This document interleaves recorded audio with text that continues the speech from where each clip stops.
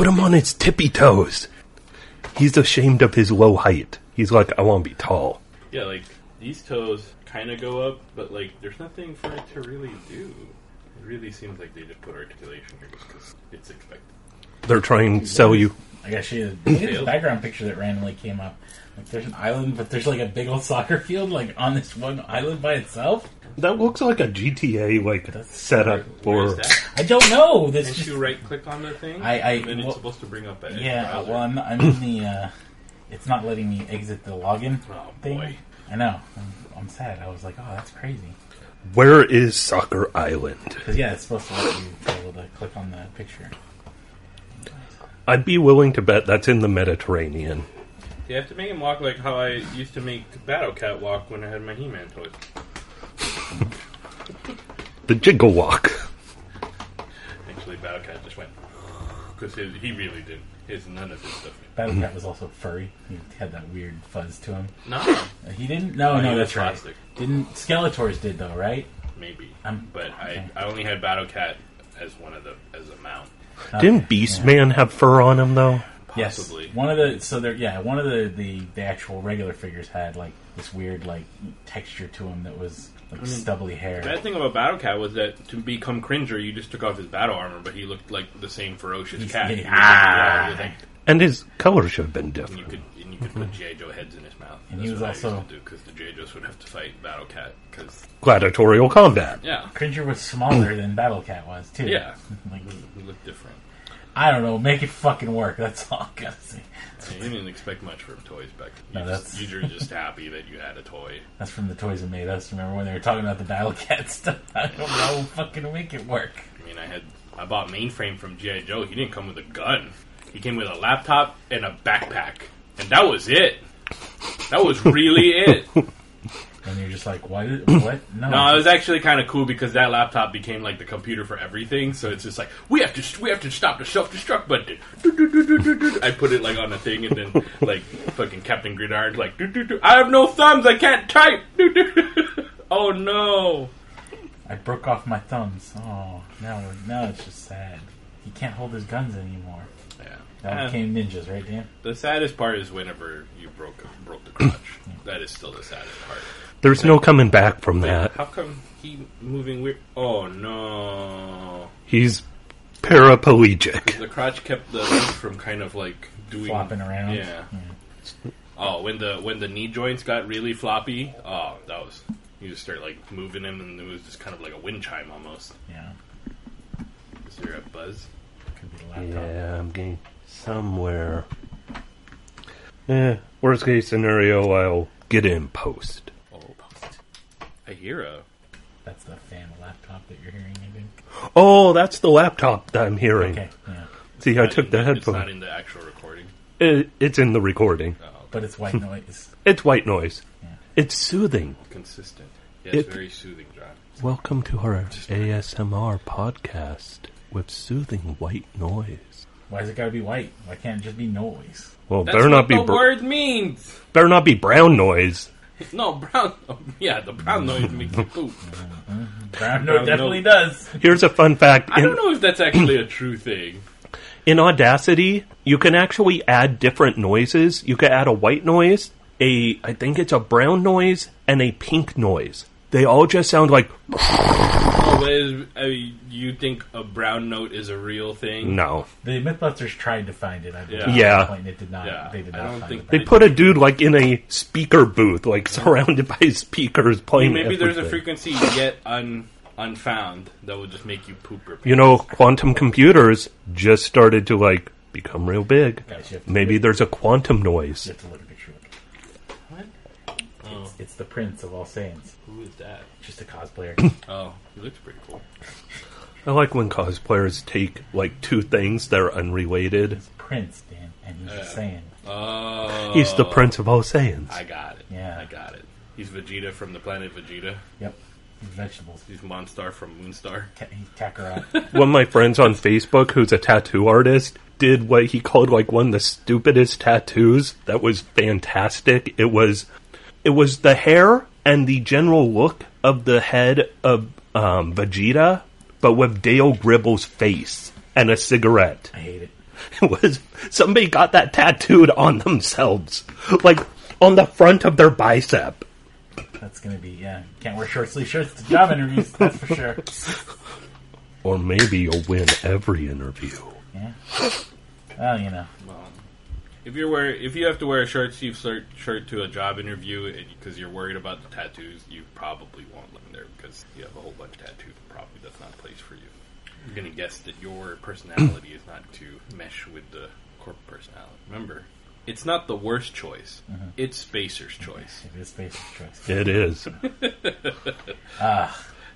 been a month, hasn't it? About a month. It's been a month. This has been a month. Yeah. A month of sicknesses and happy birthdays, John. Oh yeah, happy birthday, John. Yeah, I hit another decade, so it's 20 years old. Yeah. Nice. Man, you can almost buy beer. Next year I'll be able to legally drink. And we'll go take you to the AM/PM and the guy won't believe that it's your birthday. Because that happened. Yep. At midnight, we went to the AM/PM and John turned 21. Here we go, Boone's Farm, baby. And the guy's like, no, it's too fishy. Cannot sell. It's too fishy. Do not want to get in trouble. To be fair, was kind of fishy. Hey, we were across the street from a college. Mm-hmm. The rest of us were not 21, and so you're like fishy. No, Rick ended up having to buy it because it's like I'm ready to buy it, and he's like, well, I'm just gonna buy it. Okay. Guy had no problem with that. He's like, all right, this man's ID looks fine. Here we go. Too fishy. Yeah, cannot. No trouble. I'm like, okay, well, maybe this was a sign that I shouldn't be drinking Boone's Farm on my 21st birthday. No, nobody should. No. Or maybe everyone should. No. Should get that Carlos Rusi up in ya. Oh, God. Wake you. Get some hair. Just mix that with some Dr. Pepper. Just get some hair on your balls. I have not had Carlos Rusi, so I can't. It sucks. It comes in a jug. Okay. I wonder if we drank it now that we're like a little bit more used to alcohol, maybe we would be a little bit like, not saying that we would think it's good, but I remember us not being able to finish it. We poured it down the drain. No, here's what would happen. So back then, it's probably the alcohol didn't help. But nowadays, I can't eat like some of the sugary things I used to eat back then. I've had enough good wine where if I had that, I'd be like, yeah, alcohol doesn't affect me, but this tastes like toilet wine. Tune into our next podcast when we taste Franzia, the boxed wine of champions. We poured Carlos Rusi down the sink. Yeah. Also, we were paranoid that we were going to get caught and kicked out of school, and then we were going to fail all of our classes, and then we would have to go back to your respective homelands. Yeah, and that was me and Kevin's constant fear in freshman year. We're going to get caught. They're going to expel us. I don't think I'll be able to finish all these classes if I plan it out. Look, Kevin, I don't think there's enough slots in the 4 years for me to finish all the classes. What's the easiest major? Okay, we're going medieval studies. Get a minor in medieval studies, baby. We got to take 3 classes, and that's it. Also, communications. Yeah. We're like, there are so few prerequisites for most of these classes. No offense to anyone who took communications. It's probably a very serious major. We were just looking at the easiest, shortest route. We know a person who... At Seattle University... The requirements for that were the least. Yeah, because meanwhile, it's like science, all of them you had to take math. Yeah. Even biology. And let me tell you, as a biologist, I did not need that math. I had You gotta count the animals. There's 1 animal, 2 animals, as a now political there's 3 science animals. major, I didn't need math.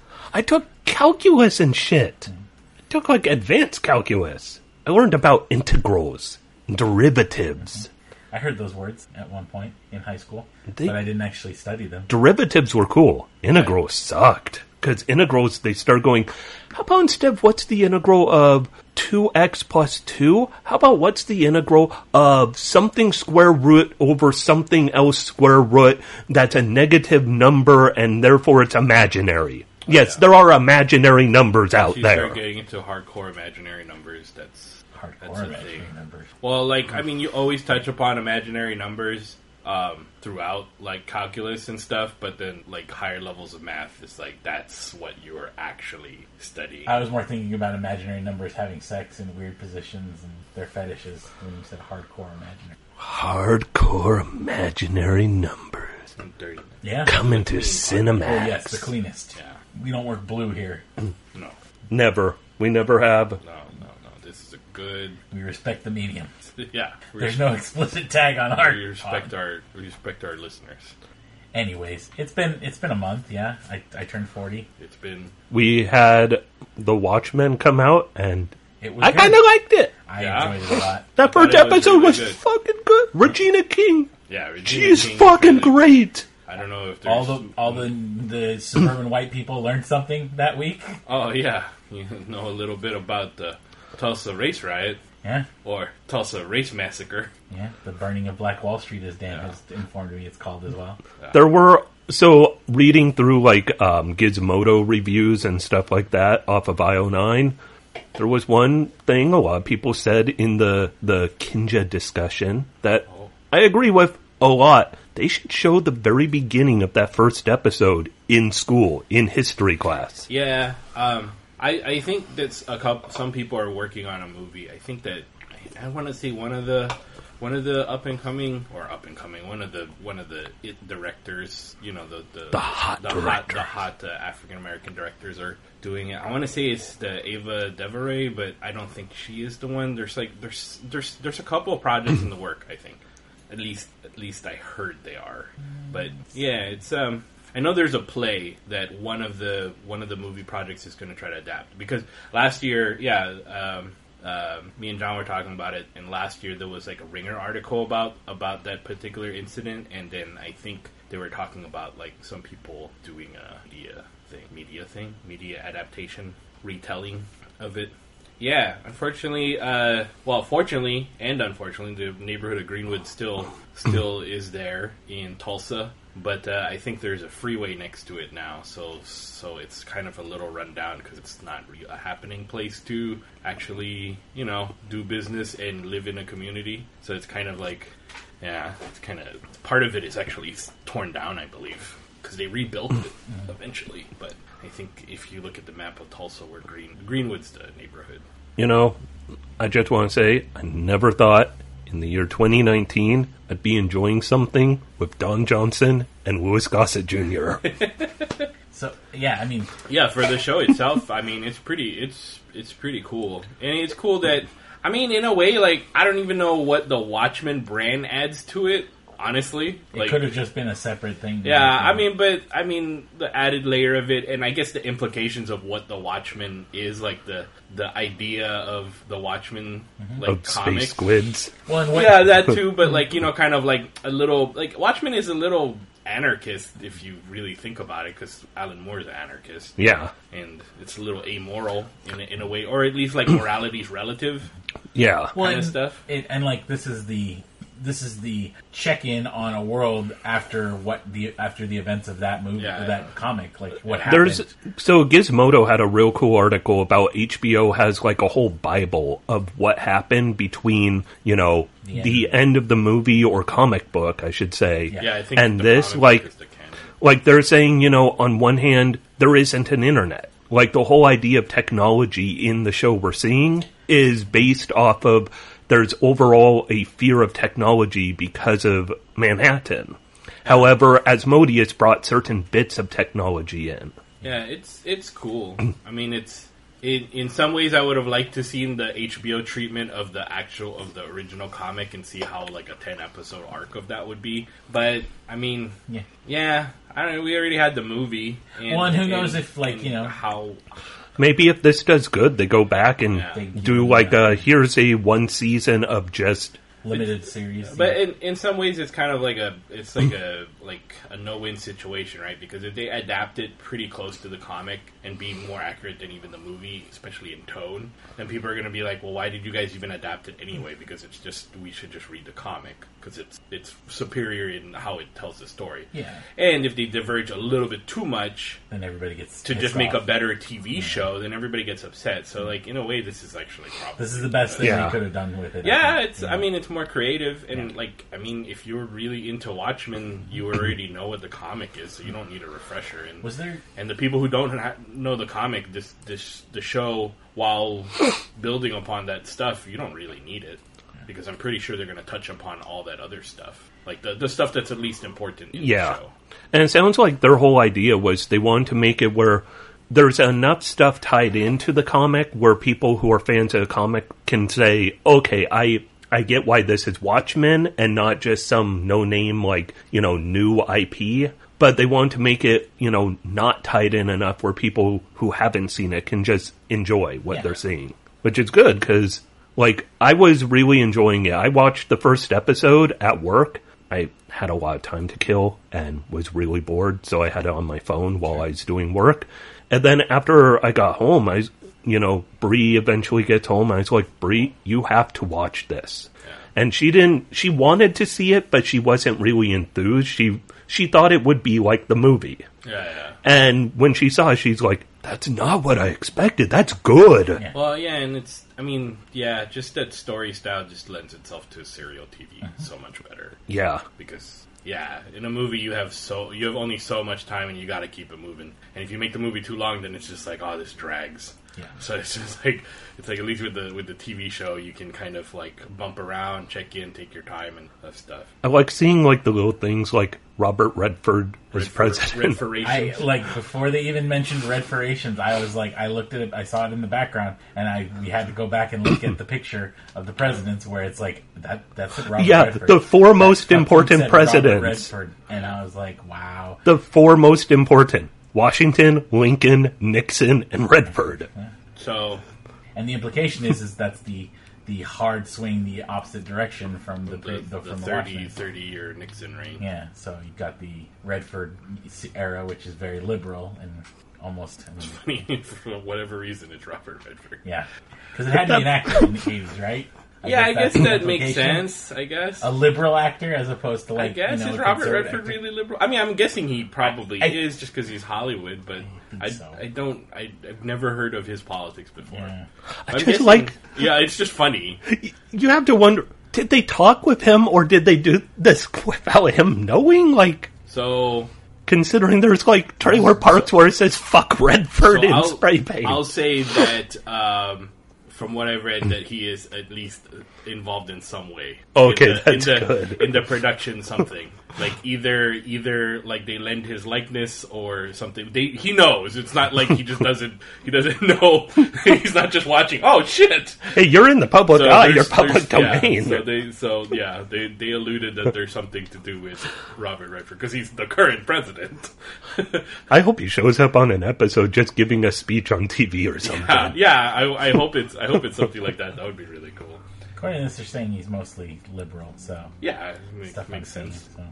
I've just never heard him be out and out of but I mean, they set up a lot of good story about obviously these white supremacist dudes are bad dudes, but at the same time, with kind of our distrust of the police in recent years. They are completely secret. Yeah, and they're also completely secret. They seem to operate outside of law. It's kind of oh boy, you pick your poison kind of thing. I mean, obviously I would like them to be cracking those white supremacist skulls, but it's one of those things. It's it's okay when you're on the side of power. But when suddenly the power decides that you're the bad guy.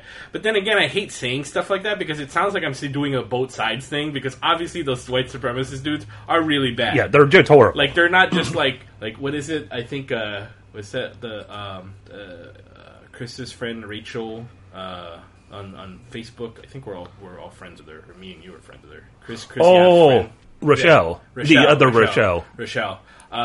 She had a cool status message where it's just if your political disagreement with me is not how high should that building be, but instead we don't think that these people should be people, that's a very different question kind of thing, right? So with the white supremacist guys, it's just okay, I don't think these guys can work in the society that we want to actually. Yeah, they don't want to be part of that society. They don't want to be in the part of the society. But again, it's the Watchmen kind of, I guess, ethos or tone where it's just this is fine, but at some point it's going to cross the line where who becomes the enemy of the state? Because I mean, part of a state, part of a nation state and stuff like that, or society. We live in a society. We do. Is that we have to determine where the line is drawn, but it becomes blurry when it's the same thing with Obama's the stuff that we don't like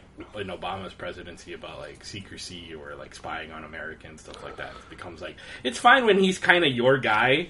It's all a slippery slope, and question is how steep of a slope is it? It's really bad when it's not your guy, and then you're like, oh boy, all these tools are now going to be used for very bad things. Like when congressmen try to invade a secret, a hands-off meeting based on rules that they set, and complain about the rules that they were the ones who created. Or brag on Twitter about bringing their phones in to record during it, considering they do not allow electronic devices.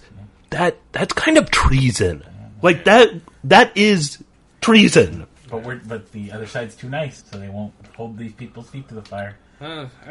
By the way, this isn't an impeachment trial. This is information gathering. Well, different thing. It's an impeachment proceeding. Yeah, nobody, that doesn't matter. People think everything's a trial. You ask questions, you're putting somebody on trial. Why are you holding me on trial now? Remember you'd watch like a movie like in the 90s, and then like the political opponent guy would be like, like grandstanding and doing all this stuff, and you're like, man, that's so like cartoonish.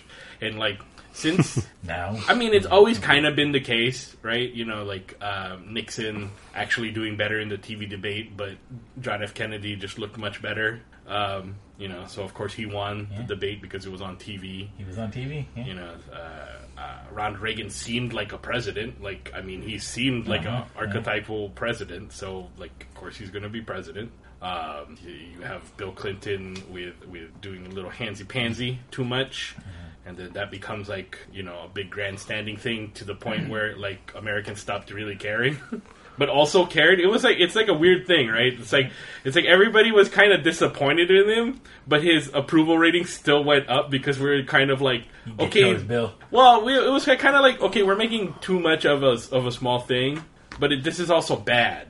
Like, I don't think his reputation has ever really truly recovered from. He was the epitome of boys will be boys, because as soon as he did something, then he's on like Arsenio playing his sax, and it's like, oh, Slick Willie. Yeah, and then you think about, like, modern implications of that stuff about, like, abusing his power to have sexual relations with his direct report or somebody below him, and how much Monica Lewinsky's life was fucked up for so long. Oh, yeah. Because she really didn't really do anything wrong other than have sexual relations with a married man, which was consensual with the married man, so he had just as much blame, if anything. But she turned out all right. On that note, follow her on Twitter if you want some very good, level-headed thoughts on things. Yeah, her Twitter is fucking good. She's really good, and she's a really, really smart woman. Yep. And she's good about stepping in when different women have been harassed, just coming in, being like an ally. Like, she's a good woman. I don't understand how she has... it's such a weird tangent, but I don't understand how she is so good-natured and so, like, able to kind of, like, talk about that stuff. Granted, it's been a while, like 20 years, but, like, to me, that's remarkable. Because, like, I'm still embarrassed about things that nobody knows about, but I said something weird in a conversation once, and nobody has ever, like, nobody's like, oh, that was weird, Dan, but in my mind, it's like, oh, Jesus. Oh, yeah. I wake at night, why did I say it like that? That's so stupid.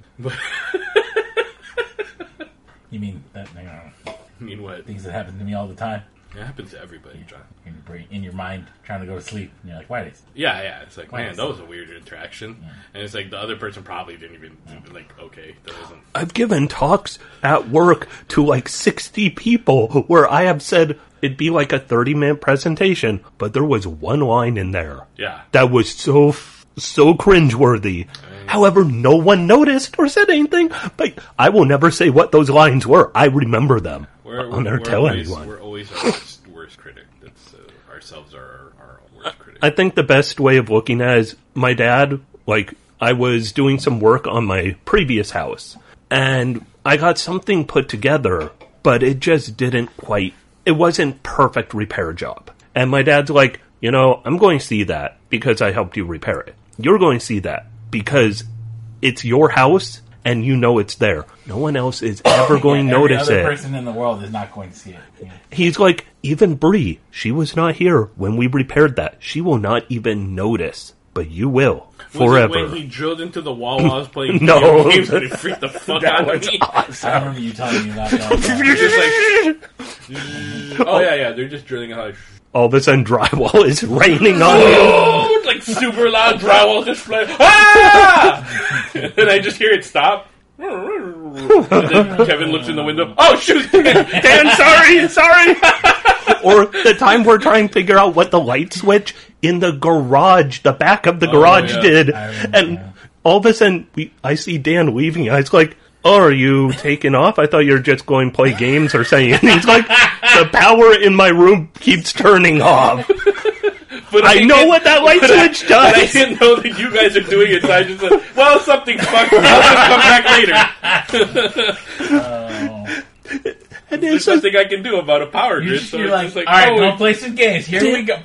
Dan's room was the front right of the house. Yeah. This switch was the back left corner of the garage in the back left.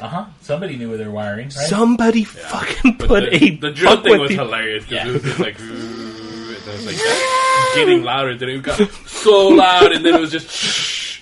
I was just like, and it's not like a little drill bit. This was like a was 4 foot long, like quarter inch. They had to go through the brick and then the drywall, and then that's even more. Yeah, they were drilling from outside. No, this was like a giant fucking drill.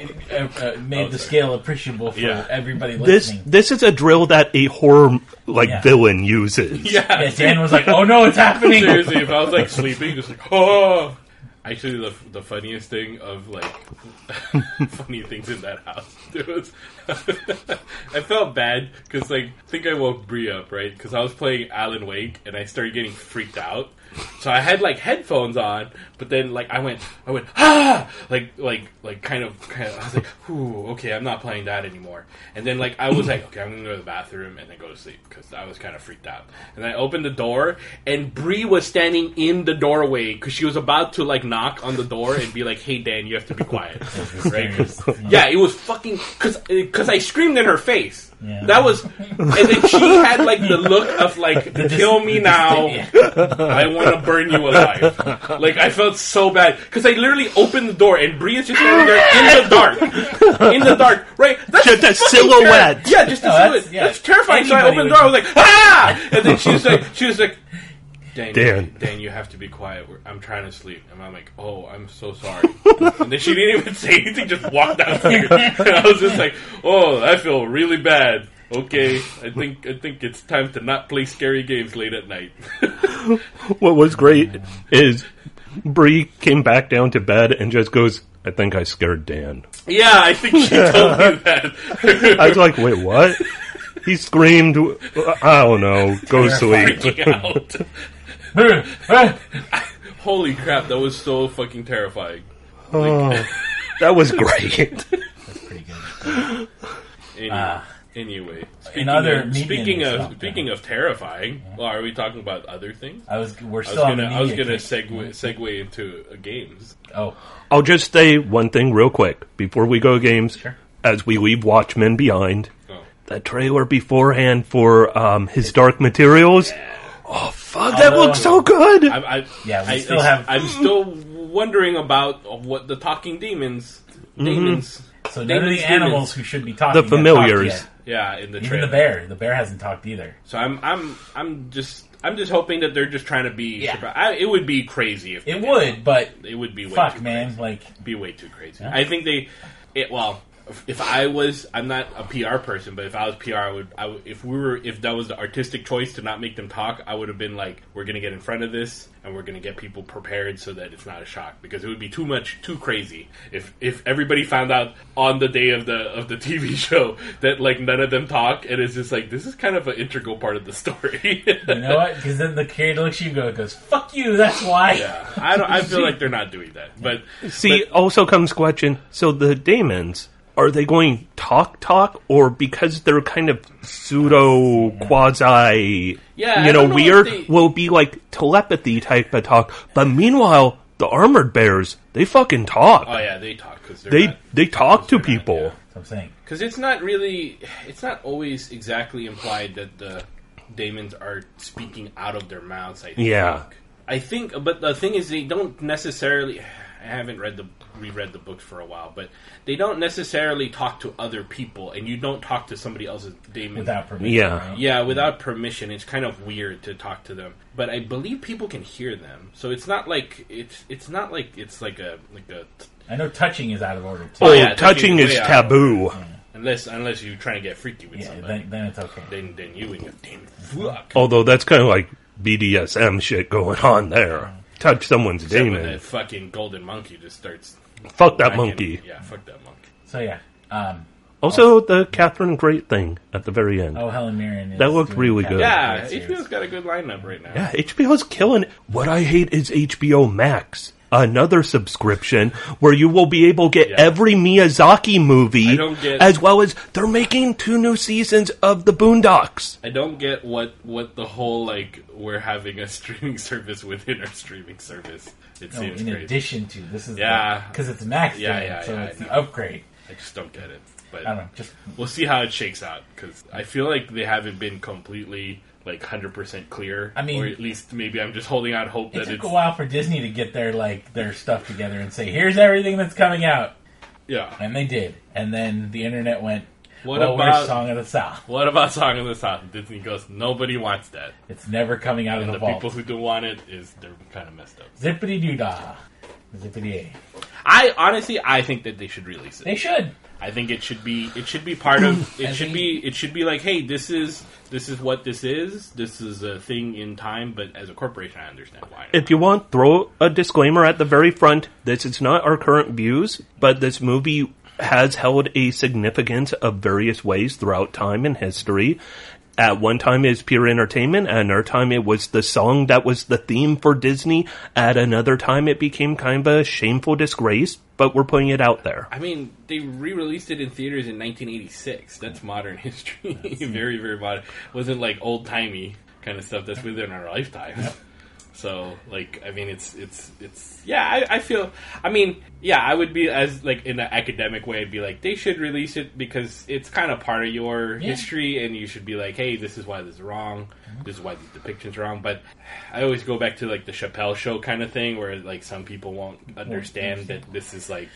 This is comedy! But I think that it helps to be able to have that sort of conversation, right? Look, like, totally, I totally agree with you there. Meanwhile... I totally agree with you, but I just don't know if we're mature enough. Meanwhile, hey... As a society. I would like to, yeah. I want to say this. You could still find breakfast at Tiffany's. Yeah. What are you talking about, Kevin? Oh, Oh, no. You're making too much noise! I'm a Mickey Rooney, I play a Chinese man. Sorry, that's horrible, but I do a pretty good... We'll say you were imitating Mickey Yes, Rooney. Mickey Rooney. plus, just like... Also, I've never heard a Chinese man talk like Exactly, and then Even and one then with she a goes, heavy accent. Oh, you come up and you wear that. Yeah. You wear the nice clothes.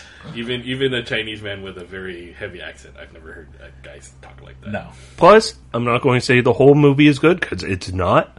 But Song of the South did have some musical numbers that weren't problematic. I mean, there were some parts that were okay. Ride based off of the stuff that they don't acknowledge. But I was reading an article recently about Splash this this very topic. Yeah. And, like the author who researched the movie a lot and stuff like that. It's like, yeah, people also forget, like, about 3/4 of that movie is the live action portions. Like the cartoon portions don't take up majority of that movie. So that's why it can be viewed as very kind of problematic. It's not just like a couple throwaway scenes or like incidental. Like, it is kind of Uncle Remus, man. Yep. But it's okay. We have wholesome television still to watch. Yeah, just watch Donald Duck. And his two Spanish friends beating up weird stereotypical Japanese people in the World War II political cartoons. Is it Donald Duck? Yeah, it was Donald Duck. I believe, and he beat up. He was in the Pacific stuff, if I remember correctly. He was like Mickey handled, like, there was, all the cartoons were war propaganda. Bugs Bunny and all your Looney Tunes friends, they were fighting the Nazis and the Japanese the same as Mickey and Donald and Goofy. They were all ready to sign up. Do their part for the country. It's not so much that they were fighting against them. It was more the depiction of bucktooth, East Asian Japanese person. Just kind of a little bit... Mickey Rooney? Yeah. Yeah. It's all connected. Yeah. I have a good transition towards games, a final TV type of thing. Bree and I watched Final Fantasy XIV, A Realm Reborn, Dad of Light. Oh, I have watched some episodes of that. Show is good. It's a pretty good show. It's touching. It's a Japanese TV show where a father retires from his job completely unexpectedly. Just one day comes home from work and he's like, I quit my job. And so in flashbacks you see when his son, who is currently like mid-20s, when his son was younger as a little kid, one day his dad, who seemed like a workaholic, decided to take his kid to buy a game, and they bought Final Fantasy III. And the kid was really happy playing it, and then woke up one night after going to bed to find his dad playing Final Fantasy III. And they sort of bonded over it, until eventually one day his dad just became like, stick up his ass, be a proper man. Salary man. Yeah, and so when the dad quit, the son at this point, he's just a working class schmo, and he's trying to find out, like, what can I do for my dad? Why did he quit? And so he ends up buying his dad as a retirement gift a PS4 with Final Fantasy XIV, A Realm Reborn, saying, like, it's Final Fantasy, like we played when I was a kid. You could find people online to hang out with, and online he ends up, like, friending his dad without telling him who he is. Yeah. And it's all sorts of misadventures of, like, first he finds his dad in the game being beaten up by monsters, so he saves him, and he's like, hi, my name is, I forget his name in the game. He's a female character in the game, and he's like, hi, my name is so-and-so. Are you new to this game? Do you want to join us? And, like, his dad's character stands there for a minute, then runs away. Later on, his dad knocks on the son's bedroom door. Son hides his monitor in a hurry, and the dad's like, somebody talk to me. I don't know what to do. Yeah, so it's just basically the son trying to find a common bond with his dad again through a video game. Pretty cool. Yeah. I think I watched like half of it. Nice. We binged it. Yeah, it was kind of really good. Netflix actually has like this like several of these Japanese TV series that are kind of, they're not like groundbreaking or like like super special or anything. They're just kind of like feel good. Okay TV. This is like good run-of-the-mill like Japanese TV. Like usually, what you would normally watch on network TV here, you'd just be like, yeah, this is good. I like this for whatever reason. Mm-hmm. And like, because I was watching another one called The Naked Director, where it's about this guy who gets is doing really bad at his job, and then he comes home and he just has bad like marriage and life and stuff, and he comes home and he finds his wife like cheating on him. And then, so just everything's just bad. And then, so he eventually somehow falls into selling porno for them. I was trying to think of like naked photos and also like peeping Tom videos. He runs an adult store. Not so much, but he says somehow gets into that thing, right? But then it kind of touches upon a lot of the Japanese censorship stuff, where they have to. There's like a funny scene where these regulators come into the store that he's selling to, and then there's a line of men outside the door, right? And they're all in there, and then the regulators come in, and they're just like, oh, you can't have this kind of stuff. Like, this is like under regulations. And then so they basically agree to like cover up part of the nudity, kind of like what we think about like Japanese porno. Well, they use the blurkles on the genitals. So it's pretty funny. No genitals, no pubes. Yeah, I got through half of it, and it was getting into like Yakuza territory, and it was like, oh, I think this is where the bad stuff is. It was kind of funny before, but like now it's serious. Yeah, so maybe I'll watch it some other time. By the way, Amazon has something that pissed me off when I started watching this. It says it's a movie about like I want to say it's about a samurai during like the Revolutionary Age, before the shogunate was established. And it looks really badass. As I was watching this movie, it's only an hour long. Like, the opening credits went for the first, 10 minutes, more or less. And I was like, this is weird. How are they going to fit in this epic movie in another 50 minutes? And I looked at the reviews. All the reviews were 1 star on Amazon. This was part of their Prime videos, because they're It's a shame that they call this a movie instead the first of 52 episodes of essentially the Japanese Game of Thrones. It's supposed to be like a super epic thing. Amazon had one episode. Yeah. Called it a movie. I hate that Amazon Prime Video stuff, man. It's not great. Like, I like their the content. sucks. I like their content when their content is good. Yes. Yeah. Really I like what I like. King in all of these places. Controversial statement. I like it when it's good, but it's just like, it's such a hassle. Like, I'll watch mediocre Netflix stuff because I can just kind of just click around. But like, to find Amazon stuff, if it's not on that first page of like, here are suggestions of stuff. Yeah.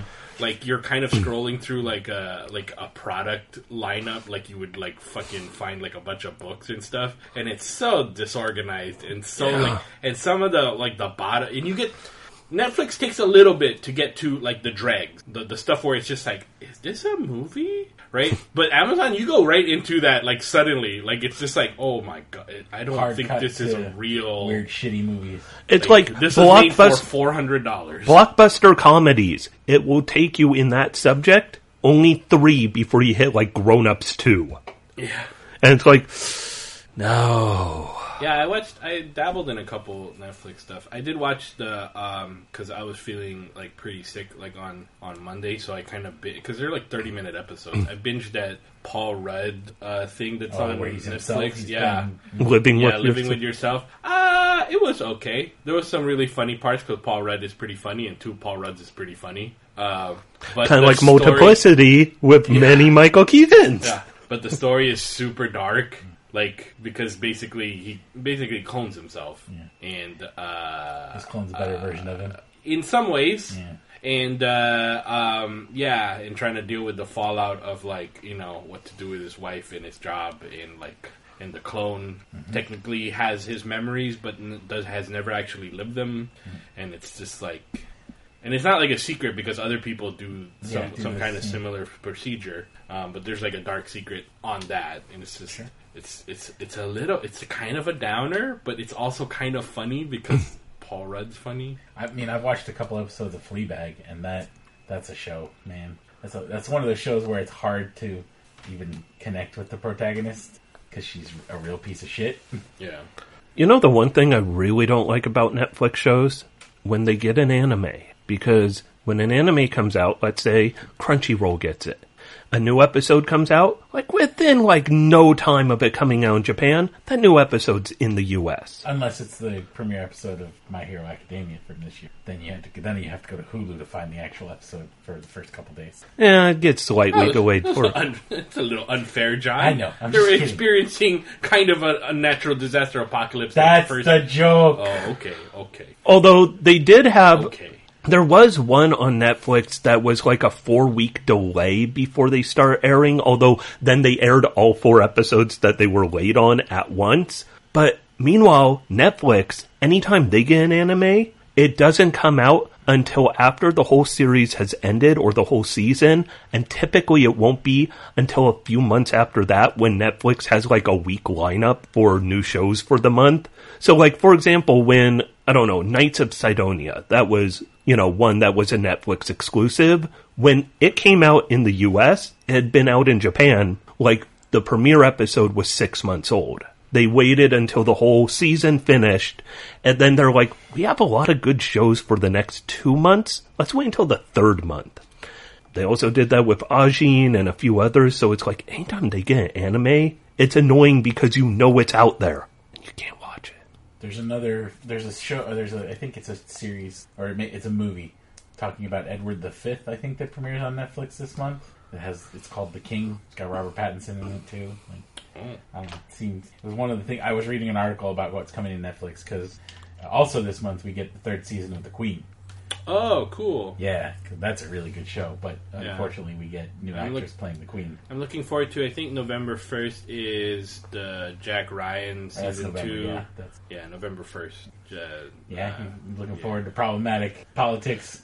I like the first season enough. I mean the Jack Ryan series is pretty good, except for the last episode kind of sucked in a weird way. But in the fact that like they raised the stakes really high, and then when it came down to it, like nothing really happened.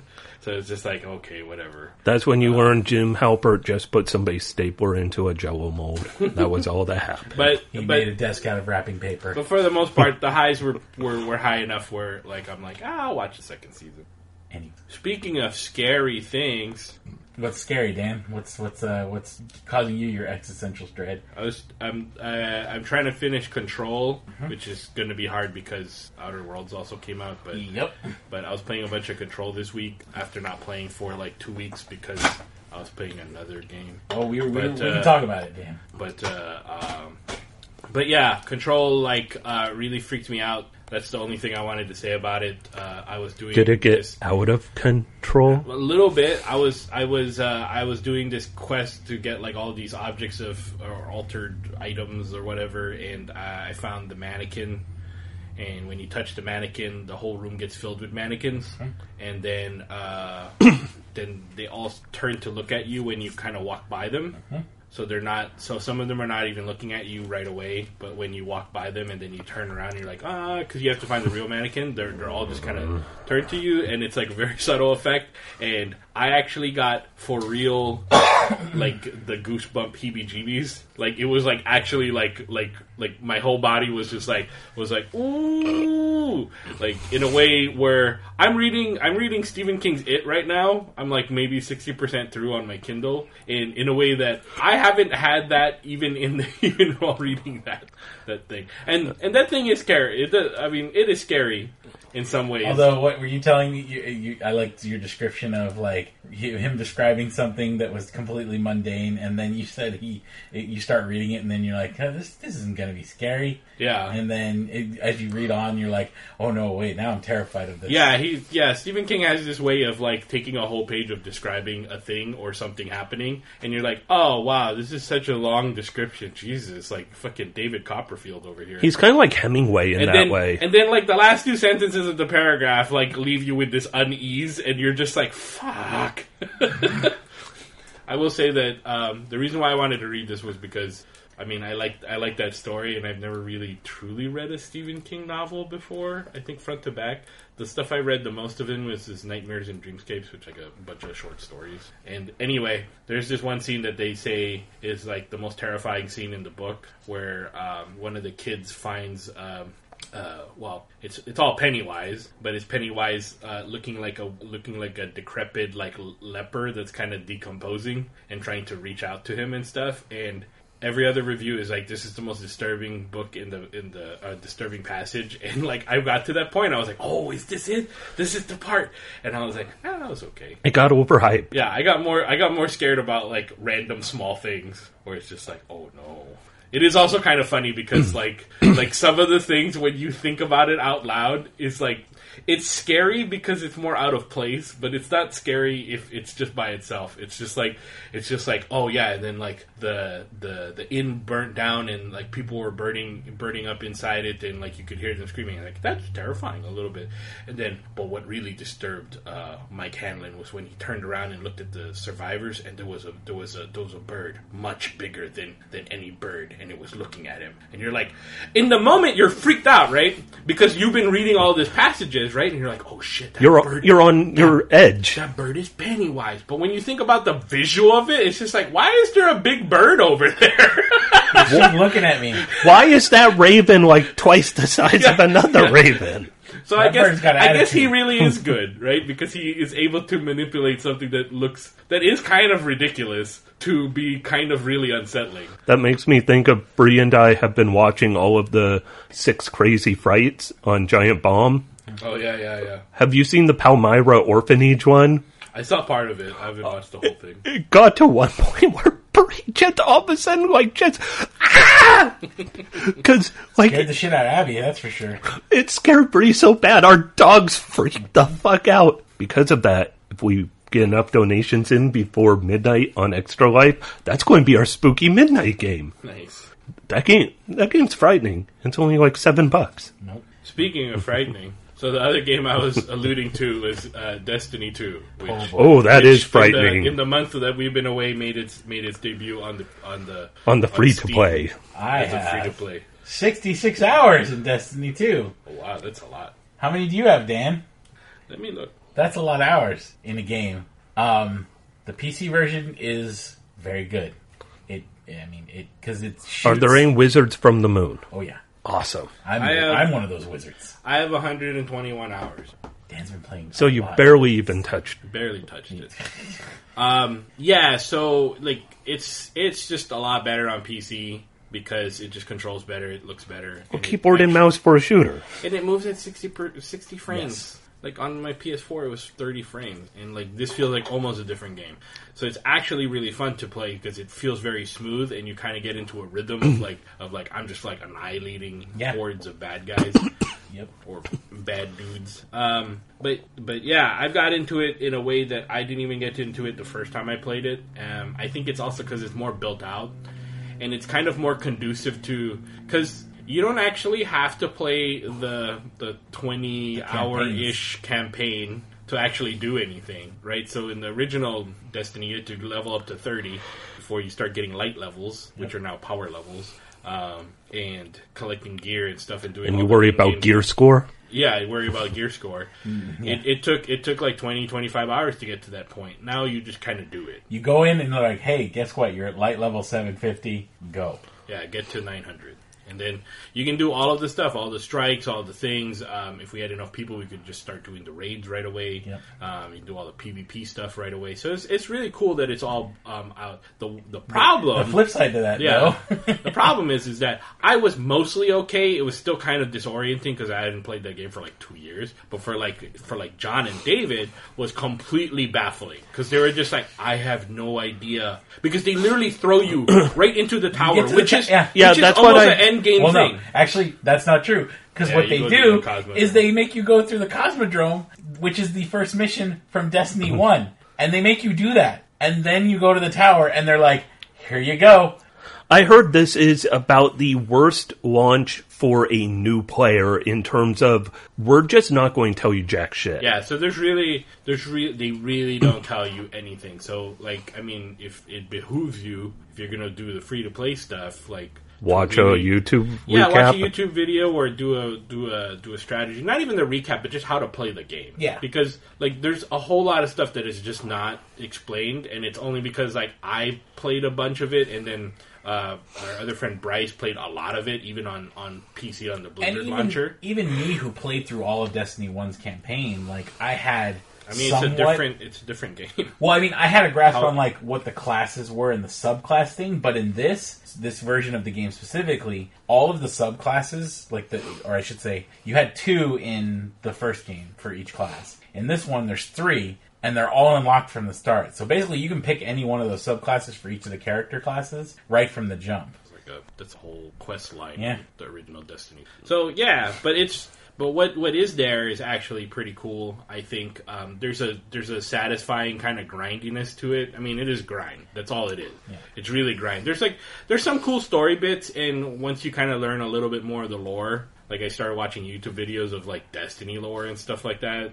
And you get kind of a context of it. It's actually there's some stuff that's really cool, but like, I mean, in the game itself, there's not too much of that. But what the game does well and gets you into doing is really fun because the combat loop, the gameplay loop of like, I'm getting bounties, I'm getting quests, I'm gonna go do those things, I'm gonna turn it in, they give me rewards, I got more cool stuff, so I'm gonna go do other cool stuff, and then I turn that in, and they give me better stuff, and then now I can do better stuff. So it's just that. I mean, it's completely naked grind. Like there's not even like any apprehension. Grind, reward, new grind, reward, new grind. There's no pretentiousness of it. It's just like this is what it is. Like even like it will be like these are your weekly, these are your daily. Manage your dailies. Uh-huh. This is what you do. The thing that I think it took a while to grasp is that in the beginning, I was just grabbing like everything I could think of. It's like, I'm going to get this and this and this and this and this. You really have to go into that game when you're playing. Like, there's a couple different mindsets. When you're playing by yourself, you should be trying to grind to like or go through the if you haven't played it before, do the single player type content, like the campaigns, which are legacies now. So you can run through all those campaigns solo without any real problem. But once you get into a group with people, once you get into a fire team, then it becomes, all right, what activity are we going to focus on for this little play period? Then you go and you grab what the necessary stuff for those quests, and then you go and do that. And then, maybe a few hours later you decide, okay, we're going to switch gears. Instead of doing this, we're going to do this now. So instead of PvE, we're going to do some PvP in Crucible. So because for whatever reason, their quest log limit is 63. I don't know what that number is. I don't know why 63 of all things, right? I would almost be... 64 would make more sense. Yeah, it's like an even number. It's divided it's by 8. It's a bit number. I don't know. It's an adult who can drink more than the meaning of life number. So, or the secret to life, the universe, and everything. I don't know. I'm making connections here. Okay. But yeah, what's also cool is that there's like a lot of like hidden things, and the game obscures a lot, which is kind of annoying sometimes, but also kind of cool because you're just like, oh, that's okay. Now I figured this thing out, and there's some coolness, but there's a lot of frustration sometimes because it's just like I don't know what I'm supposed to be doing. I think one of the easiest examples to point out is the public events on every planet. All of those have a standard version, but there is a way to unlock a heroic version of every single one of those, and it requires a specific task that they don't tell you. Yeah. So figuring out what those are, or having somebody look them up online. Yeah, it's pretty fun. It's cool. Yeah. The other thing I'll say is it's definitely... I don't know what they do because they really need to update a lot of their stuff, a lot of their UI. Their UI is just fucking crazy. Like the standard, the character the character inventory scene screen isn't that bad. Like it's fine. You just click on stuff.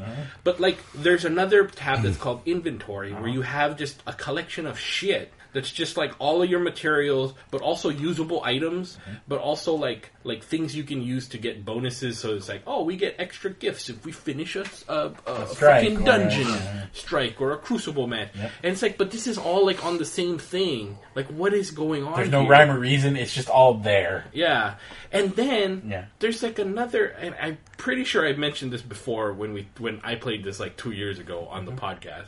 Like, but then there's like another tab, right? Because if you're in that screen, you press I for your inventory, and then you press I think tab. Like you go into another screen, which is like the map, destinations, season rewards, fucking roster, which is like where you can like invite friends and stuff. It's like, why is that a different thing?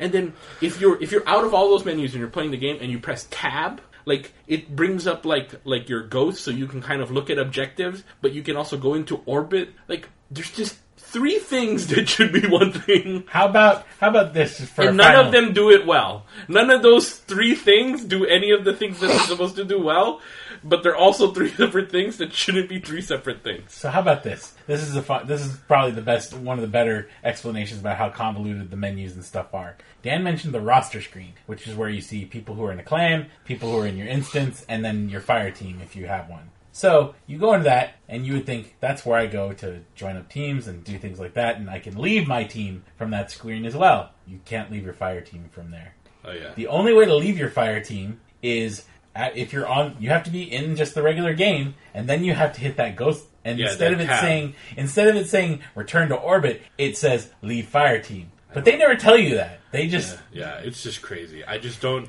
It took me 5 minutes to get out of the team at one point. Okay, so this is the other thing that's like... That I know that they need to update their stuff. So there's this one quest line where it's like tributes to the Emperor, and then he gives you a chalice. Or you find a chalice. And so the chalice... was something that's, I mean, like several expansions ago, or downloadable content, or anything. That was like the first big raid, wasn't it? Probably. Yeah. No. Or is it after that? Because you fight, what's his name, in the... Yeah, the chalice is a different thing. Okay. The chalice is just a thing that you find treasure, and you apply runes to it, and then it gives you bonuses for different things, right? But the thing is, so, if I tell you there's a chalice that you can modify, right, that gives you bonuses in your game, where would you think that is, right? You think maybe it's in your character menu with all of your armor and weapons, or maybe that inventory screen that's like convoluted, right? Probably one of those places. No, considering it's Destiny 2, I'd guess system settings. You're almost right. It's in the quest log. So when you scroll to the quest log, there's a quest log thing that's the chalice.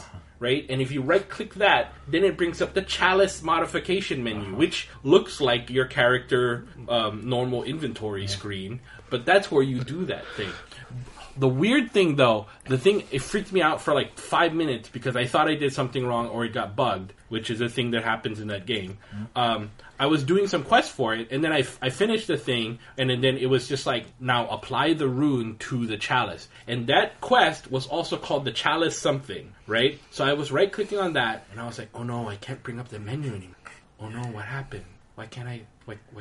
And it took me 5 minutes to figure out. When I moved to the next page on the quest, there was another quest thing, and that's my normal chalice interaction thing. So they need to fix, because there's several of these things where there's a mode in the game where you have to use that to craft motes. Yeah. So there's several things where you're interacting with the quest log as if they're inventory, and it's not how a quest log works. It's not. See, again, it's not confusing once you know what it is, but it also doesn't make any sense. It kind of drives you a little crazy.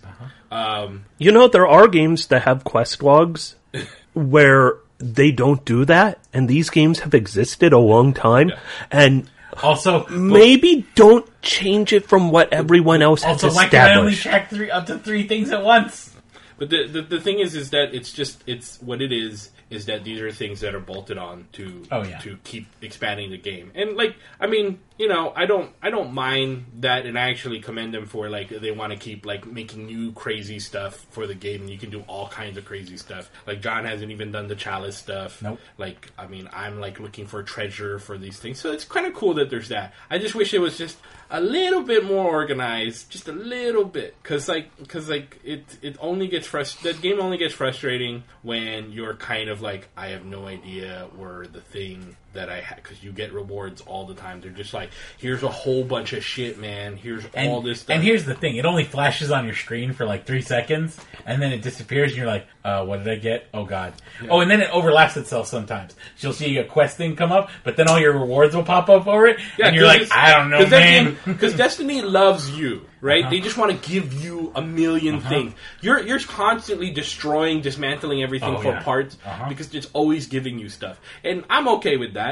It's Destiny 2 is that game where you kind of have to just let it go. If you go into that game and you're just no, I have to finish this quest before I move on to a thing, or no, I just don't understand why this works, or I don't know what I actually got. Is it going to be better? It's it may be, but you're also going to destroy it eventually. So you just have to let all that stuff go. I don't know what I got. What was that last thing that flashed? I was doing something else. You just got to let it go. Because eventually you'll find it, and 2, it's probably not that important because you'll find something just as good or better in about 10 minutes. The only things that matter in that game, item-wise, are the exotic. Yeah. And apparently I am the luckiest man alive when it comes to those in this game. Yeah, you and Bryce are. I am not very lucky in other loot-based games, but this one apparently I rolled the jackpot because I keep getting random exotics to pop up while we're playing, and Dan and David are losing their goddamn minds when it happens. I get more exotics from just a season pass and stuff. Because we bought the expansions, because might as well. Nightfall and Shadow Keep. Or no, is it Shadow Keep and what was the previous Forsaken. One? Forsaken, thank you. But and then you get the season pass, which is actually probably one of my favorite season passes I've interacted with, because I get a lot of stuff. I get exotic stuff, and you get the Gates Lord Eye, which I don't think you get if you don't have the season. The artifact, pass. yeah. The artifact's cool because we didn't even talk about the whole overhaul they did to their gear system too. That was also a smart change. Lots of smart changes. It's just it's a fun game to play. And the other thing I'll say that's pretty cool is that it is kind of crazy that you don't have to play the original campaign, and in a way it's kind of almost hidden to unlock it, to replay it or something like that. But it's kind of cool because it feels like especially me who has played through the campaign when it first came out, now it feels like there's a passage of time that happened.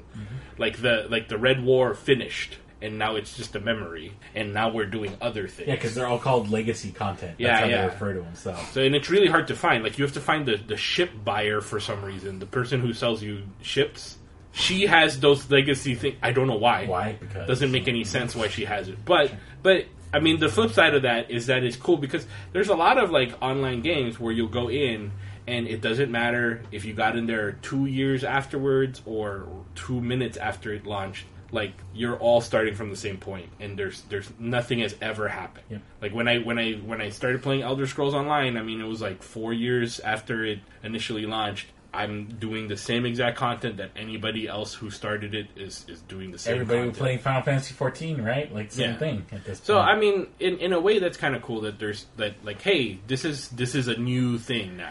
Yeah, I didn't start playing that.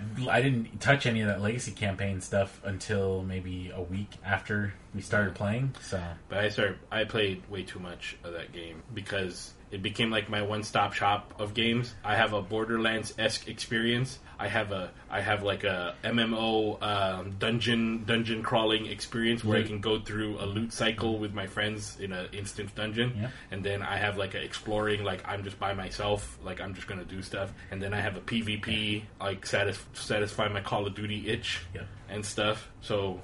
And I will say, like this is a mode they added like 2 years into the cycle of the game, like a year and a half maybe, that Gambit mode. Oh yeah, and then they have like a kind of like a MOBA PvP kind of Gambit mode thing, which is pretty cool because you don't have to be good at PvP to play in kind of a PvP mode. You just have to be occasionally ready to go against a human player who can invade you. So yeah, it's like two teams, and then they're kind of like building up. They're charging up their base by killing people and bringing those moats, power cores or whatever, the MacGuffin into the base, right? And you can only carry so much, and if you die, you drop all all of them. Yeah, get it's got a great risk reward thing to it. So. And then once you do that, you beat if you put enough, you spawn the boss, and then you kill the boss, and then you win. However, the other team is doing the same thing, and you can see their score. And there is a portal that one person from each team can warp over to the other side and go and kill them. They get like 30 seconds to go and wreck house as much as they can. So you're killing them to try to deny them motes. Also, when the big boss is up,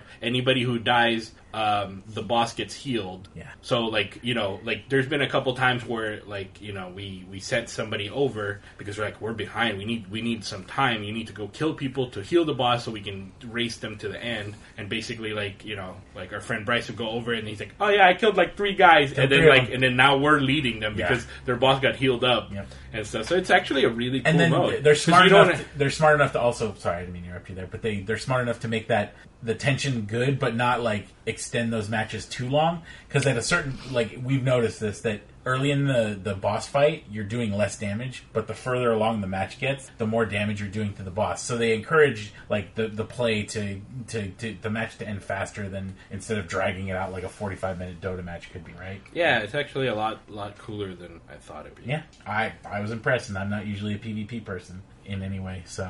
And even the Iron Banner I liked, and I was like, yeah, it's like, this is fun because it's a completely different type of PvP mode. It's fun because it's like, you're playing the same game, so you're doing all the same stuff that you normally do, but you're doing it in a kind of different mode. And it's fun, because so the last Call of Duty that I bought, last year's Call of Duty, I think the Call of Duty just happened. Yeah. Call of Duty just happened this week. Uh-huh. But last year's Call of Duty, they had all these modes. They had the PUBG mode, they had the zombie mode, and then they had the regular PvP, deathmatch mode. But there were 3 different things, so I was never playing my same dude. Yeah. So, this one, it's like, oh, we're just, hanging out, we're going to do a dungeon, and it's just like, hey, wait, what do we need to do now? It's like, well, I got to do some quests in the Crucible, which is the PvP thing. It's like, okay, let's just go there, and then we're dressed the same. It's my character in the Crucible. Yeah, we just go to it. So I get to use the guns I like to use. And it's pretty cool. It's pretty cool. That's pretty cool. Yeah. Yeah, who knew that we'd be talking about Destiny and that I was going to get more obsessed into it than I ever did. This is the fastest game that's ever gone to 100 hours for me. I think I got to 100 hours in 2 weeks, which is kind of nuts. You had a couple of nights where it was there was a couple of nights where it was becoming a problem. Because these were work nights. It was becoming a problem where it was just like, oh no. It's 2 o'clock. It's 2 a.m. Oh no. Yeah, there was one night where I was just like, and I wasn't even tired. I was just like, oh yeah, I'm just doing the thing. At 2:30. No, it wasn't even because usually I'm like, oh okay, maybe just another hour. Maybe another hour. I'll be a little tired. That's fine.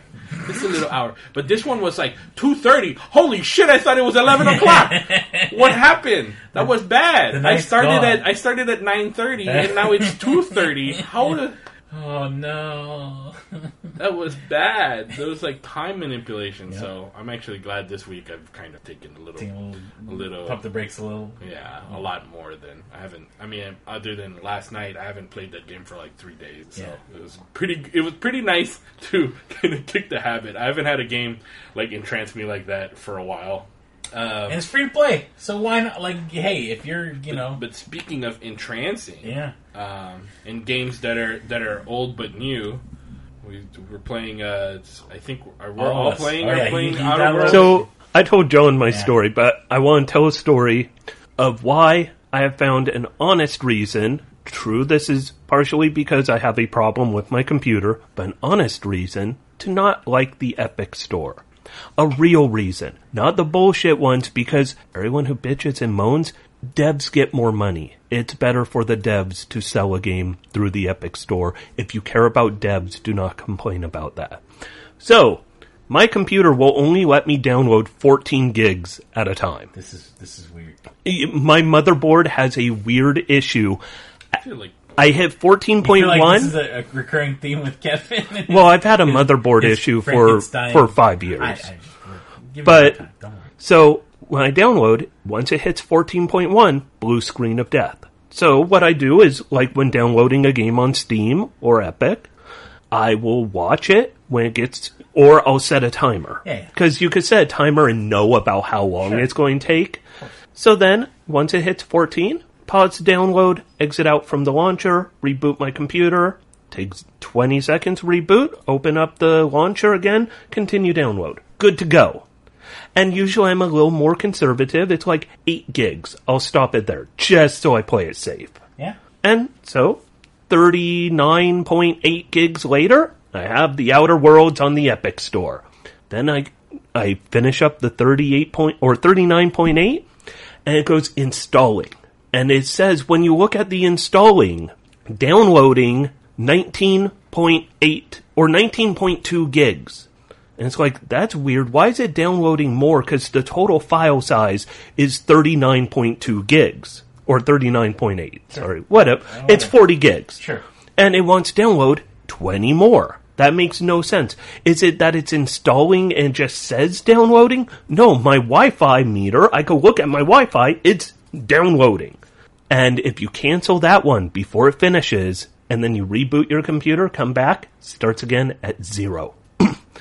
I had to get a refund on the Epic Store for that game. I have to say, their refund method is kind of weird because you have to send an email to customer support. Even though they do the same check that Steam does and that the Windows Store does, they're all 2 weeks and 2 hours played or less. You have to wait on them. So then I went to the Windows Store. My computer had another problem, not quite related. I could not update ever since around April. Any of my Windows updates would fail. And I looked, and it was a problem with a certain hardware configuration started having issues with Windows updates. So I went to the Windows Store. I was like, I'm buying the Outer Worlds here. Maybe they'll do it smarter. And so I go there, I buy it. It won't let me install. It says you have no devices on this account that can use this. It's like, what the fuck are they talking about? This device can use it.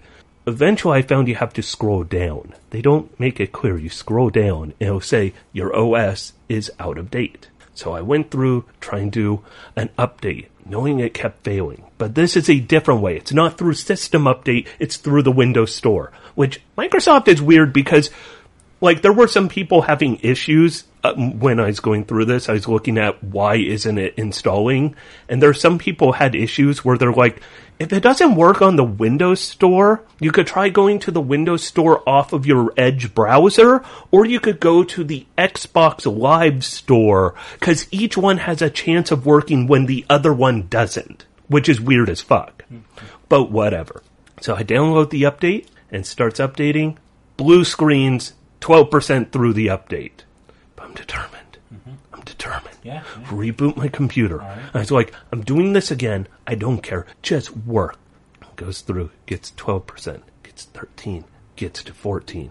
And then sits at 14 for like an hour because that's how Windows Update works. Oh, yeah. For some reason, 14 is the magic percent. I mean, hey.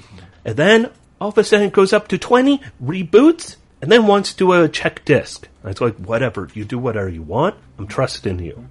And does check disk, then reboots, and then it's going through the update, it gets to 55, sits there, because Microsoft loves having those.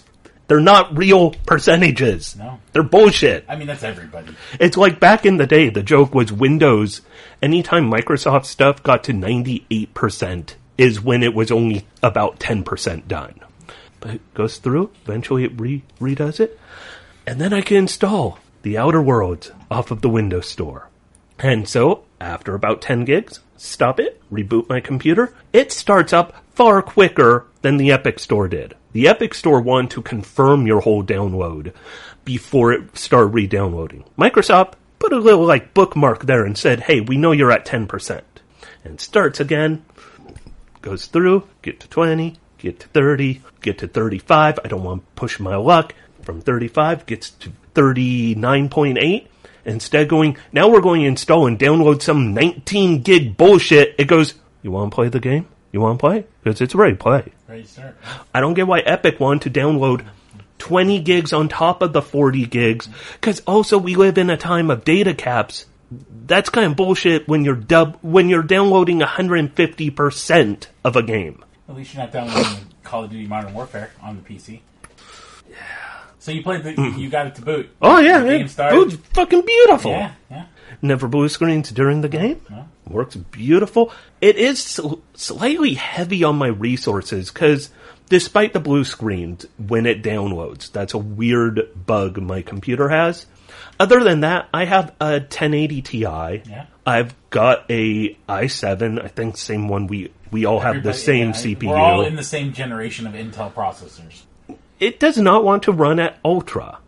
I didn't think that. Is there an ultra setting? I don't. There is ultra. Okay. It went very high with me, and I'm like, this looks fine. I don't care. Yeah, I just did detect, and it was just a high.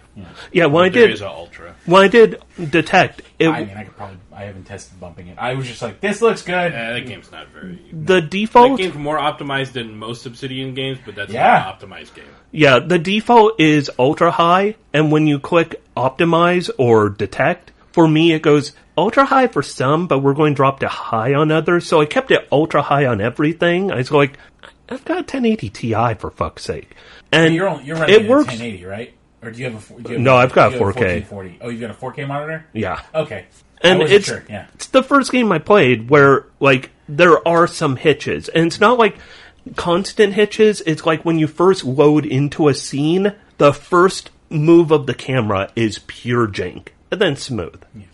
So it's Obsidian. It's not perfectly optimized. I mentioned this with Control, like the fact that I had the weird hitching whenever I would unpause the menu in that game that Jeff Bakalar talked about on the Beastcast. He talked about that after I had that experience, and I also solved it before he said the way he solved it, which was to turn VSync on, which I don't know why that fixed it, but it magically fixed that crazy hitching issue that I had in that game. Well, you synced all the Vs. But I have a monitor that doesn't need Vs. Yeah, but you had to sync those Vs. Yeah, but like your card is like a year old by now, right? My card's my video card? Yeah. It's a 1080. It's last gen, yeah. Yeah, it's still a year old. These are new games now. Yeah. Like so they're probably future proofing a bunch of stuff. That's why the detect stuff isn't saying ultra.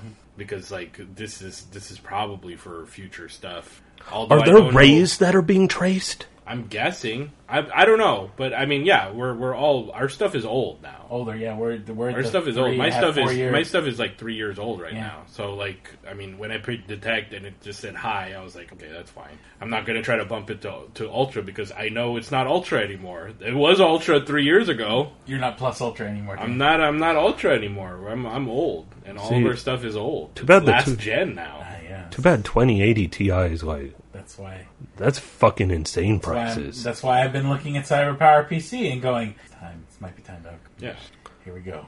Yeah, get on the train again. Sorry. Outer Worlds is pretty cool. It's definitely strange. From the people who made New Vegas. It's strange. So like it's really like a Fallout game in a lot of respects. But what's funny, right? So like I was thinking about this last night when I was playing it, and then the character interaction, and then just all of this kind of stuff. And the coolest thing that I like is that your speech skills also give you bonuses or passives in combat. So if you have a high enough persuade skill or you could pretty much shout out they don't actually shout. Yeah, it doesn't actually do it, but it says in story. But this is actually, I mean, I don't remember another game with stuff like this, other than, I think there was, I forget which game it was, but there is an RPG, it might have been one of the Pillars or that type of Infinity Engine style game, where I think either lie could be used to feint, meaning to give yourself extra AC because it would, you're basically fooling your opponent.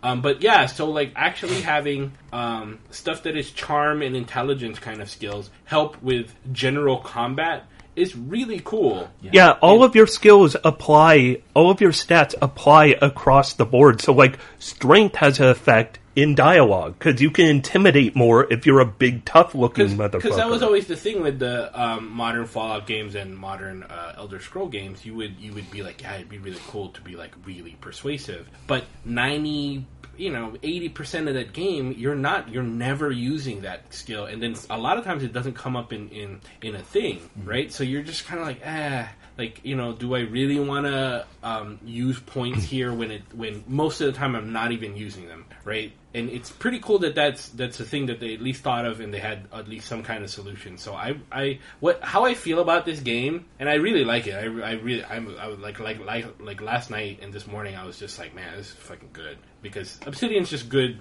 I mean, besides any of the other gameplay stuff, Obsidian's just good writers, right? Yeah. And then, they make fun games. Yeah, and then there's like, they have like a good dark humor where it's dark. Like, some shit is really dark if you really think about, like... But it's not grimdark, right? It's not grimdark, yeah. It's not edgy. It's nihilistic almost, like, or... it's fun nihilistic. Pessimistic, which is what you kind of think about the Fallout games, right? It's a fun nihilistic kind of view of things. But yeah, what I was thinking is like, yeah, this is...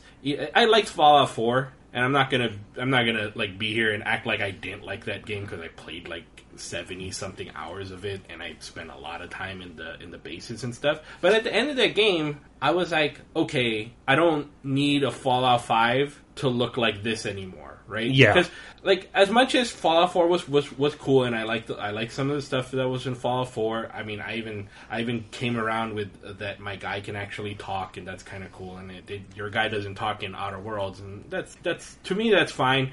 And it's probably a budget thing, I think. Oh yeah.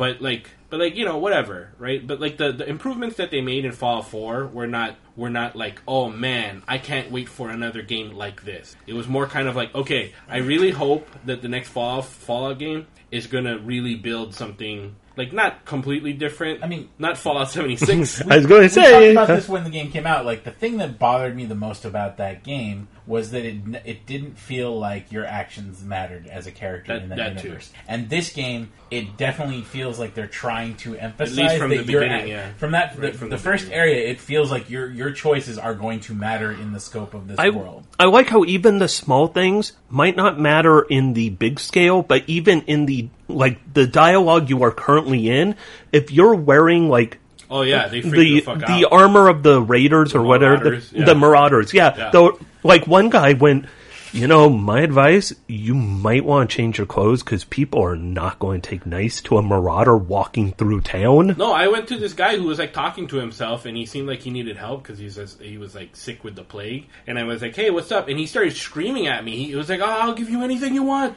Take all the money. I don't care. And I was just like, whoa, I'm not a Marauder. He's like, oh, you're dressing like one. You look like one. Crap. Well, I'll just, like, one of the crazy things, like, when we talk about the multiple avenues to like make decisions, there's a dumbass side quest where it's like you talk to a guy and he's like, get me some medicine, I'm sick.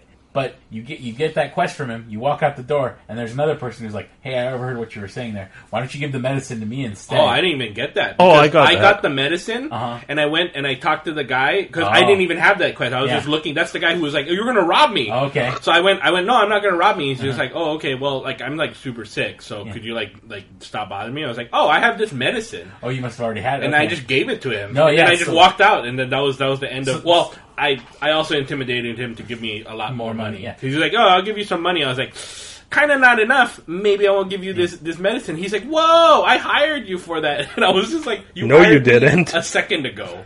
And 2, I already have it, so you're going to give me all the money in your house. And he was like, fine, this is all the money I have. And I was like, cool, bye. So after you talk to that second person, I was like, okay, here's the moral conundrum. You've got this choice. Do you give it to the guy who's sick? Or do you give it to the lady who's like, you shouldn't give it to him, he's a bad person? It needs to go back to the company. But no, she wanted it for herself. But no, then there's the third option. So I did a bunch of stuff. I got that medicine, and then you had mentioned talking to the constable in the city. Yeah. And I had never talked to the constable before. So Which is a hilarious conversation. It's a very funny conversation. If you haven't talked to the constable, I'm too busy doing side quests. Yeah, you should talk to the constable because that's going too much on the quest line. You're going to get a side quest from that. So just talk to the constable. Yeah. Just the opening dialogue is really funny. The way she talks. All I know is the guy who won the medicine, the barber. I like the conversations with him because. Oh, it wasn't the barber I was talking to. It was just one of the citizens who wanted the medicine. What's it, citizen? I gave it to him. I didn't even do any of that. So like I said, I go. Someone wants. I had those 2 people who are like, hey, don't rob me. 2 people were like, hey, give me the medicine or give me the medicine. But once I finished talking to the constable, when I came back to turn in a bounty. One of the side quests, it was like the other option came up this time because I had the medicine, and it's like, I found this medicine, here it is. So you have 3 different options available to you for that one side quest that, like, I'm sure, like, if I give it to her, it's going to affect my standing with the city and the corporation. I don't know what it's going to do with the other 2 people, so I was just like, I don't know who to turn this into. Yeah, it's. Have you been caught stealing? No. I got caught stealing early on. Oh, yeah? So I was in the sick house, where they're quarantining everyone with the plague, which sounds a lot like the flu. Yes.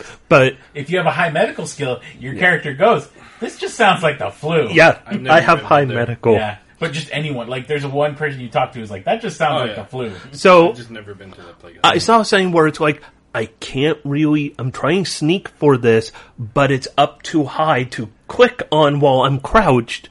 I'm just going to stand up. I'll try taking it real quick. I have a quick save. I already saved. And right then, somebody comes up to me, and it's like, okay, here's the big question. Is this going to be a good experience, or is this going to be fucking Skyrim? Skyrim, where you ever steal anything in a Bethesda game, it all goes to shit, no matter how minor it is. We were talking about this morning. So I stole something. It's a pretty minor thing. And a woman comes up to me, and she's like, what the hell is going on here? Like, she didn't immediately attack me. Yeah. She immediately goes, what are you doing? Fucking explain yourself. Yeah. I just did, like, a intimidate going, I have no idea. I don't think anything just happened. And she goes, fine, whatever, I don't give a crap. And just goes, you should be careful, your faction just got hit a little bit. It shouldn't be the worst in the world, but over time these will build up, so be mindful of them. And that was cool. That's like, alright, that's how stealing should be. It shouldn't be, okay, you took a cigarette pack, I'm now going to fucking open thermonuclear war on you. Speaking of the faction stuff, I have a faction status right now that is listed as confused. Yeah. Which I thought was very funny. For like instead of it saying like neutral, it's like, we don't know what to think of you. Yeah, You're kind of an odd duck. Obsidian's kind of like calling card if you've even played like their recent games. Like they're just they deal with the moral gray stuff very well, and they're kind of like they're more interested in like not a dual system of like this is good or bad, but more Paragon kind of like, Renegade. Yeah, but more kind of like what's actual reactions to this kind of thing? Like what's the possibilities? And that's fun because I mean, it gives you a little nervousness because you actually don't really know what's actually going to happen and what's good or bad, and I think that's a good thing to have. Yeah, it basically tells you like either choice is going to have consequences. Yeah, like there's going to be like something negative no matter what you choose. Like if you choose A, these people are going to be negatively affected. If you choose B, these people are going to be negatively affected. So you got to make that choice if you want to proceed. There is no perfect outcome. Yeah. It's just like life. Yeah. I mean, it's hard to do something where everyone's going to agree with you. I do hope that I get the point. If you get high enough level, you can get to a point where you are able to affect something like that. I know that they're famous for their notoriously great stuff, but it would be nice to smatter in something like that into a game, like where the fact that your character becomes a god basically should be able to affect things the way that technically a god would, right? Yeah? No? Okay. I don't know. One thing I do have to say is I like the fact I've had a lot of dialogue options to get extra rewards and shit. Tip for everybody. Again, like, it's nice that, like, within, like, a few minutes of the game, you don't feel bad that you're, like, speccing into non-combat stuff. Yeah, that's how I usually feel on a lot of these is great. So when I did this, kept the strength at its base level. I think I bumped everything else up 1, and I bumped up intelligence 2. Something like that. So, primarily, I want to be somebody who could talk and sneak and that type of shit. Usually, at least early game on, like, Bethesda games, you get hurt by doing that. You need at least something where you're mindful of combat. And like the skills I picked early on, like I was aiming for the charm type of skills and the intelligence type of skills and the sneaky skills.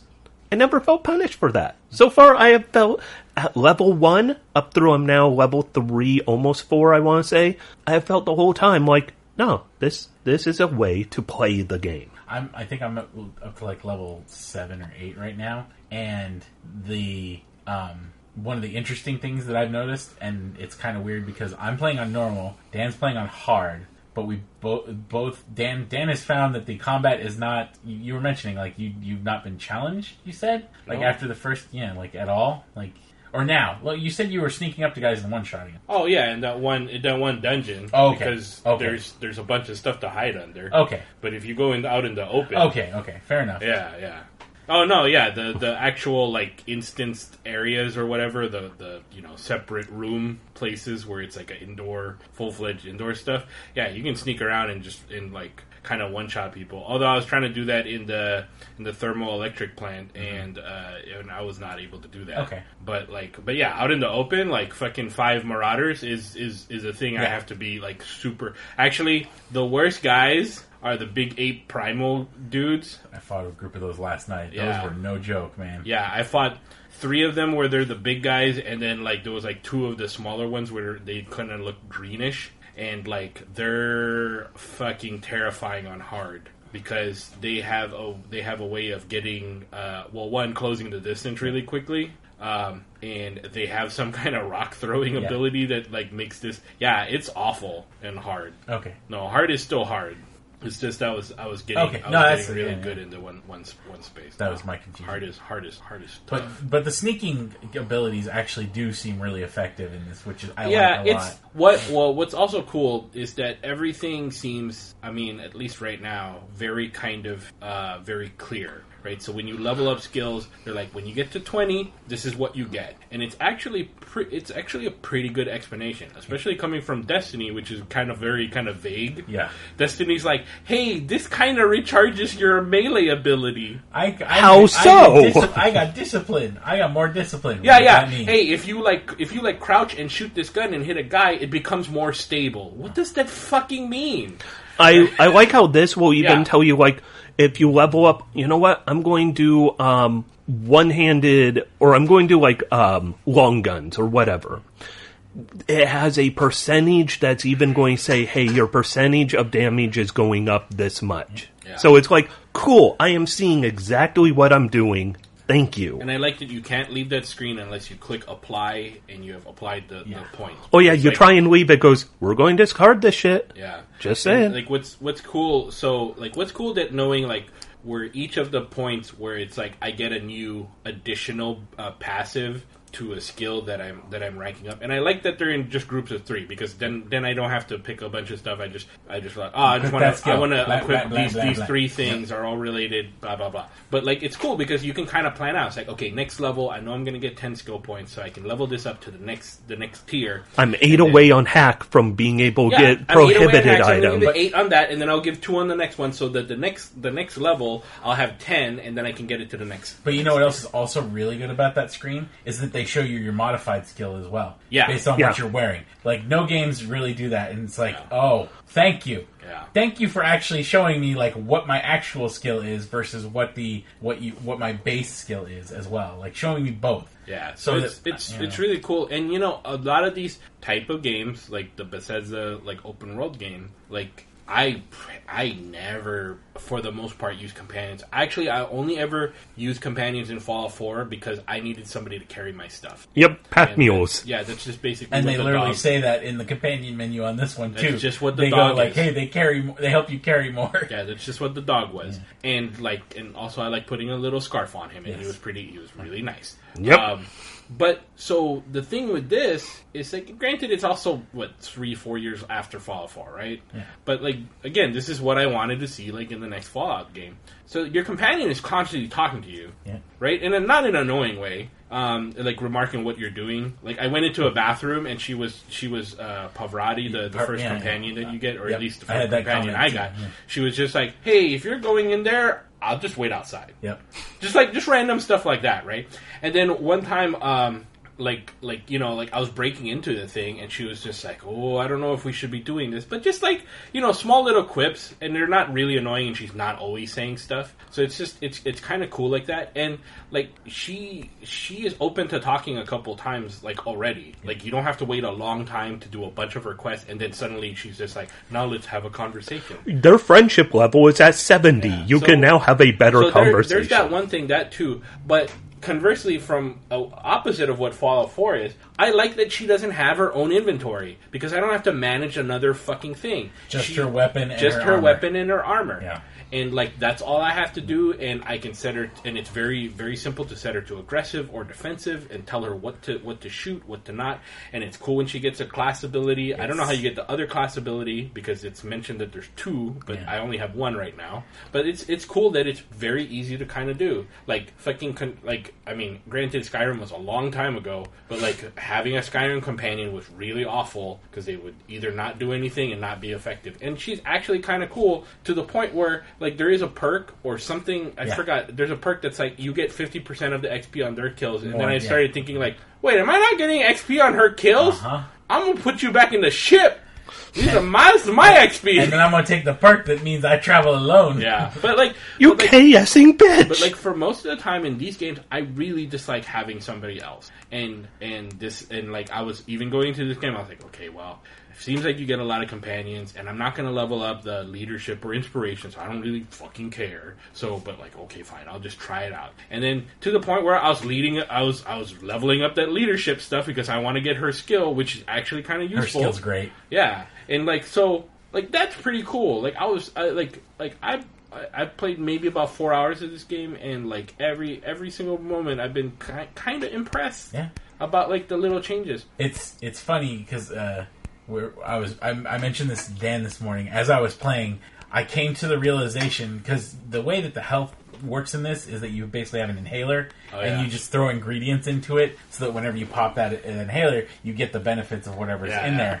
And so... I had a bunch of ingredients, like a bunch of food. I didn't know that was a thing too. That was fun. Yeah, so like it was just I just thought the inhaler just healed you, and then it's whatever shit you throw in that. So like you look on the health thing, right? And it's like 1, 2, 3, 4, and then some of them are locked depending on your medicine thing, right? skill. So like I put another thing on there, and I'm like, I thought that was a quick use thing. So how do I use number 2? I want to use this health regen thing. It's like, no, that's just when you inhale, you just put both of those things in your body. Somehow I'm putting bread into my body when I'm using grinding this up bread, can of salmon or whatever. Yep.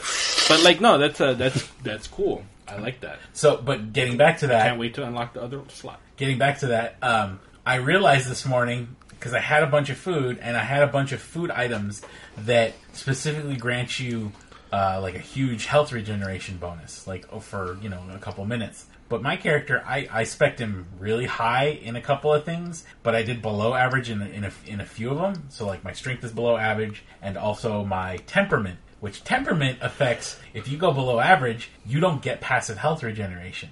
So all of that food that I was eating and putting into slots occasionally was doing jack shit for me, because my 200% bonus to 0 is still 0.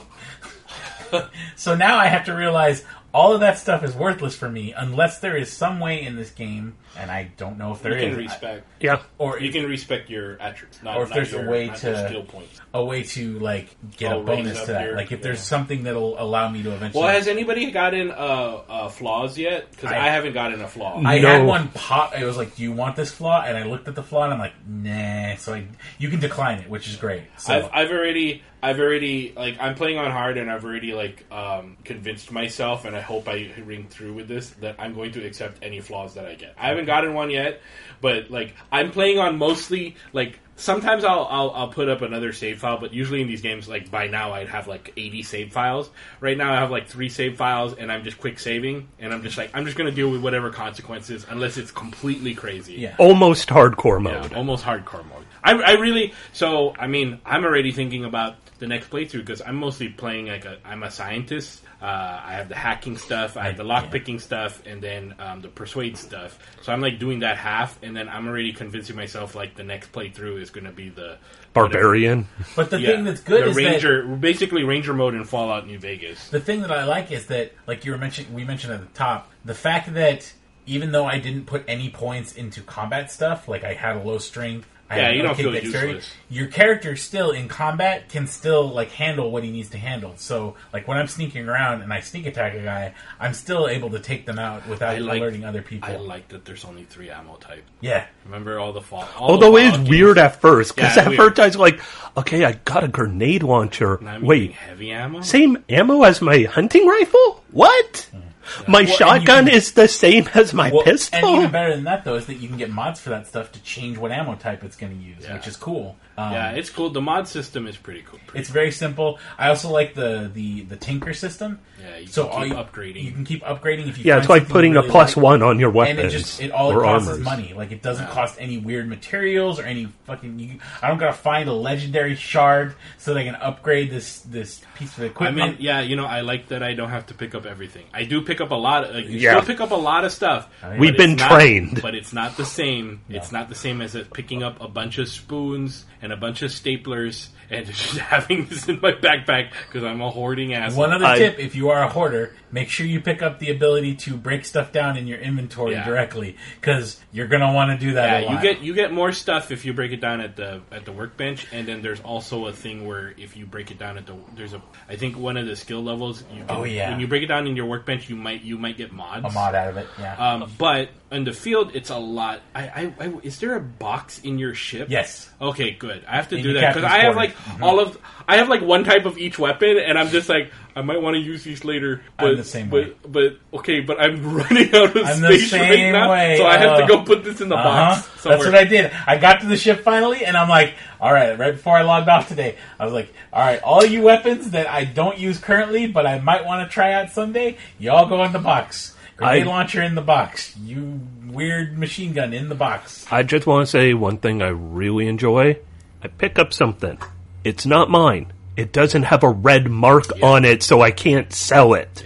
Because who the fuck is going to know my hunter rifle versus the one I got from a Ravager versus one I took from some dude's desk? So they're all the fucking same. So, has anybody done have all of us done the quest where there's have you met the village north, the deserters? Not yet. Okay, never mind. I've been just doing side quests like mad. We'll just talk about it. I just finished the Grave Diggers I'll just say that this is not even revealing anything. I had an NPC react to me actually No, I was right. Yeah, somebody did catch me stealing, but it was at a marauder camp, and it was a marauder who wasn't actually fighting me, right? So I was like, oh, I'm just looking around. I was like, oh, I probably have to talk to that person, but I'm gonna talk to you later. I'm gonna loot all this stuff, okay? I'm like looting, and then I go to a thing. I was like, oh, okay, I'll just pick this lock. And then she ran up, like, what the hell are you doing? And I was just like, you better step away. And she was like, okay. But it was just so funny. I was just like, hey, I was going to talk to you. See it? So I ran over there. After this because she went back to her spot. I ran over there and was like, so, hey, I was looking for you. See, I played this. It's really dumb. I played Metal Gear Solid 5 too recently, so before I go in anywhere, I have like my hunting rifle looking down the scope to spot every person I can, and it's like, if I see Marauder, guess what? This scope is aimed right at their head. Let's do it. The one thing I'll say is that... one thing. Many of this. But the last thing I'll say that I was thinking about is that it's really cool, and I agree with the Giant Bomb guys, it's really cool that this feels like those kind of games, but it's really focused, right? Like, there's side quests, and then you can kind of get, like, a little lost, but not on the same scale. Like, I can play this game for, like an hour or 2 hours. Like, before you came, like, we watched My Hero Academia, and then I played it for, like, an hour. And I felt satisfied because I got enough done in that hour. Whereas, like, if you play, like, Fallout 4 or Elder Scrolls, like, you have to, like, make sure you have, like, 3 hours, or else you're never getting anything done. Or put a fucking waypoint on and go straight to that. But that's also not the fun of those games, right? So it's really fun that like, this first planet is actually pretty small. At first I was like, oh, I don't know. Like, this feels too small. But it's still small, but, like, it feels really focused. Conversely, though, like, I kind of miss the like, oh man, I'm setting out, like, I don't know where I'm going, and I'm gonna find, like, random stuff. And you do still find random stuff here. There's like some secret stuff that I've stumbled into. Well, I mean, I don't know, secret, but just kind of out of the way stuff. So I don't know. It's like I miss, like, as big as the world stuff can be, but that's also problematic because I find myself, like, not doing anything, just kind of looting some random encampment that like has no bearing on anything. So I don't know. I kind of like this directness right now, at least. They both have merits because it's like, the way I think about it is like Fallout 4, the glowing sea. That area was so empty of anything. When you'd find something, it was kind of cool, but that took up like almost, it felt like probably 20% of the map was the glowing sea, and there were like 6 places there. So it, wandering through that just felt so empty, but at the same time, like Fallout 3, you go that upper right civilization, I forget what it was, everyone had the same name. Yeah. It's like Bill.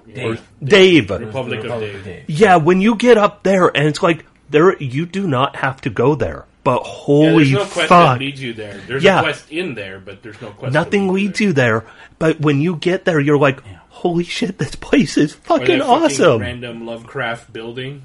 Yeah. Yeah, the Lovecraft building in Fallout 3. It's just like, this is really cool. So that's really fun when you stumble into stuff like that. But the wide open can also be very pointless. I just remember a lot of times just being like, man, I didn't actually do any of the stuff I wanted, and I have too much loot, and then it's just going to take a long time. But like, as long as you kind of like settle into like this loop, and it's cool because like those Fallout games is really like combat focused. Not to say that there's not a lot of combat in this game. There is a lot of combat, but like from the get-go, they're like, hey, here's fucking like 3 other options because you have like enough persuasion, lie, and intimidate. The thing I think also is cool about the combat stuff is they use a time slowdown effect like Fallout 4, but also based on what you've upgraded, like what your weapons you've upgraded, they each have different effects. Like when you're hitting people in specific locations, which I think is really cool. Yeah, and then when you upgrade that,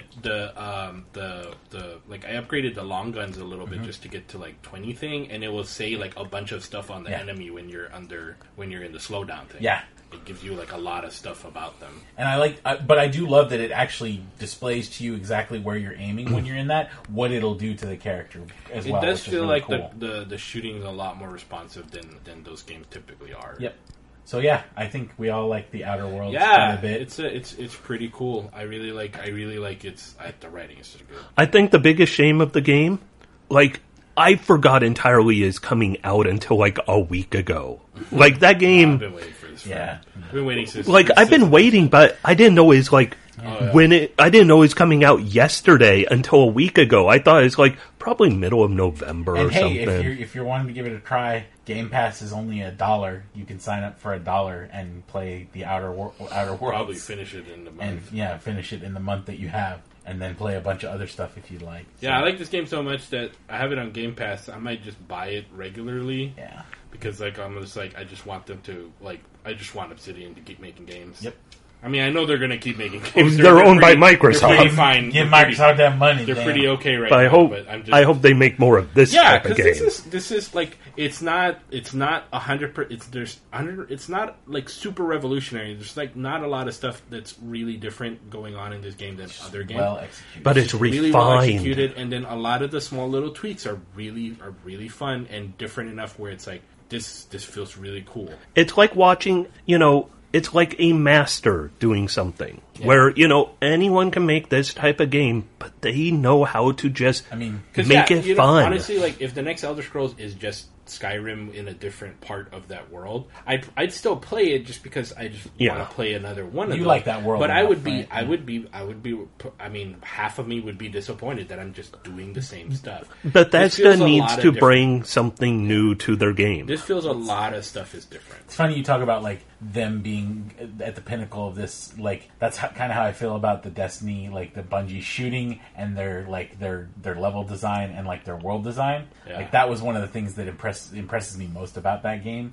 other than just being, generally very well. Bungie has the best sky maps and backgrounds of anything. Like, it's stupid. When you go in, there's the new the moon stuff, the Shadow Keep. There's this one thing because, like, there's this pyramid that's in the moon, and when you go there, I don't know how they do it. They do some kind of technical, like, fucking chicanery, but they somehow can make those areas look extremely big. And in your logic part of your mind that that's actually not rendered. Like, it's the space is not really rendered. This is not actually a huge room.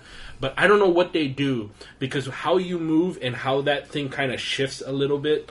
Like, I don't know what it is, but it's the best of the best in anybody. It's super good about like even like they know where your character is going to be looking. They're really good about messing with the framing. So the way you enter that area is very like they have you going through like roundabout in some caves and stuff. But the way it's like slowly presented to you, like you turn that corner as if in a movie, like you would see a character walk around the corner and then see the big like open like it's kind of like. There's kind of like a through line with Outer Worlds where like you kind of know how the bread is being made. Mm-hmm. You kind of you know because you played a lot of these games, like like, hey, Destiny, this is what you're doing, right? But it's like how they do it is, and they pull it off even in Outer Worlds is like with a really good flair or whatever. Yeah, like when you first crash land on the planet and they have you slowly like go down that path. And then you come upon the ship in the big opening. Yeah. And, that's like... I love that the doctor's just like, hey, you're going to meet this guy. He's a smuggler. He's really cool. Oh, yeah. Like, you'll love him. He'll take you to his ship. All is good. And I seriously, my reaction, like, I played that opening, like, launch night. I was expecting Han Solo be out there or something. I was actually like, oh, great. One of these kind of characters, right? It's going to be, what's his name from Knights of the Old Republic? Or it's going to be Cade from Destiny. Yeah. And then, like, you get out and you look down and your fucking shuttle, like, crashed on him and you're all just like... I like that the scientist is like, I told him to plant the beacon and walk away. I said, don't hold the beacon. And I really like the way that the AI computer on the ship is like, how it's like how it logics itself into just following your orders. No, it's like because it doesn't give a shit. You have to be Captain Hawthorne. Yeah. For me to follow your orders, you have to be Hawthorne. You have to say that you are Hawthorne. Say that you must be Captain Hawthorne. I was playing a little dumb. I was like, no, I'm not. I think I kind of want to play a dumb character next time just to see those. I heard the dialogue choices if you're dumb. Because they did the EX. I saw them do it in the Giant Bomb EX, and I was like, oh, that looks like it'd be really fun. Because no game has ever really done that kind of stuff. Like, they did it a little in the Fallout. Very little. Yeah, You could be a really dumb guy, and also sometimes the dialogue would change if you're really drunk. But but I don't think they did a completely the whole game that. So I mean, in the end, it really feels the same way as when I played Fallout 3 and Fallout New Vegas, where it's just like, oh man, there's so much stuff to learn, and I can't wait to play. This is a new adventure. Yeah, it's a new adventure, and I think the last thing I'll say about the aesthetic wise that's really cool. Like they're using colors that a lot of games don't use these colors, like this weird purple violet kind of stuff that's just kind of all over the place. Bioluminescent That's purple. really cool. Yeah. Like there's a lot of orange rust tinge, but not like in a. I'm trying to make it look grimy, but like the grass is like this weird orange violet kind of. And it's not orange like how everything has to be orange and blue. Yeah. Oh, and also it's that I really like how it looks. They're using the whole palette. Yeah. Also the subtle when you're stealthed in the grass, how the grass becomes transparent. That's cool. Oh, I'm okay with that.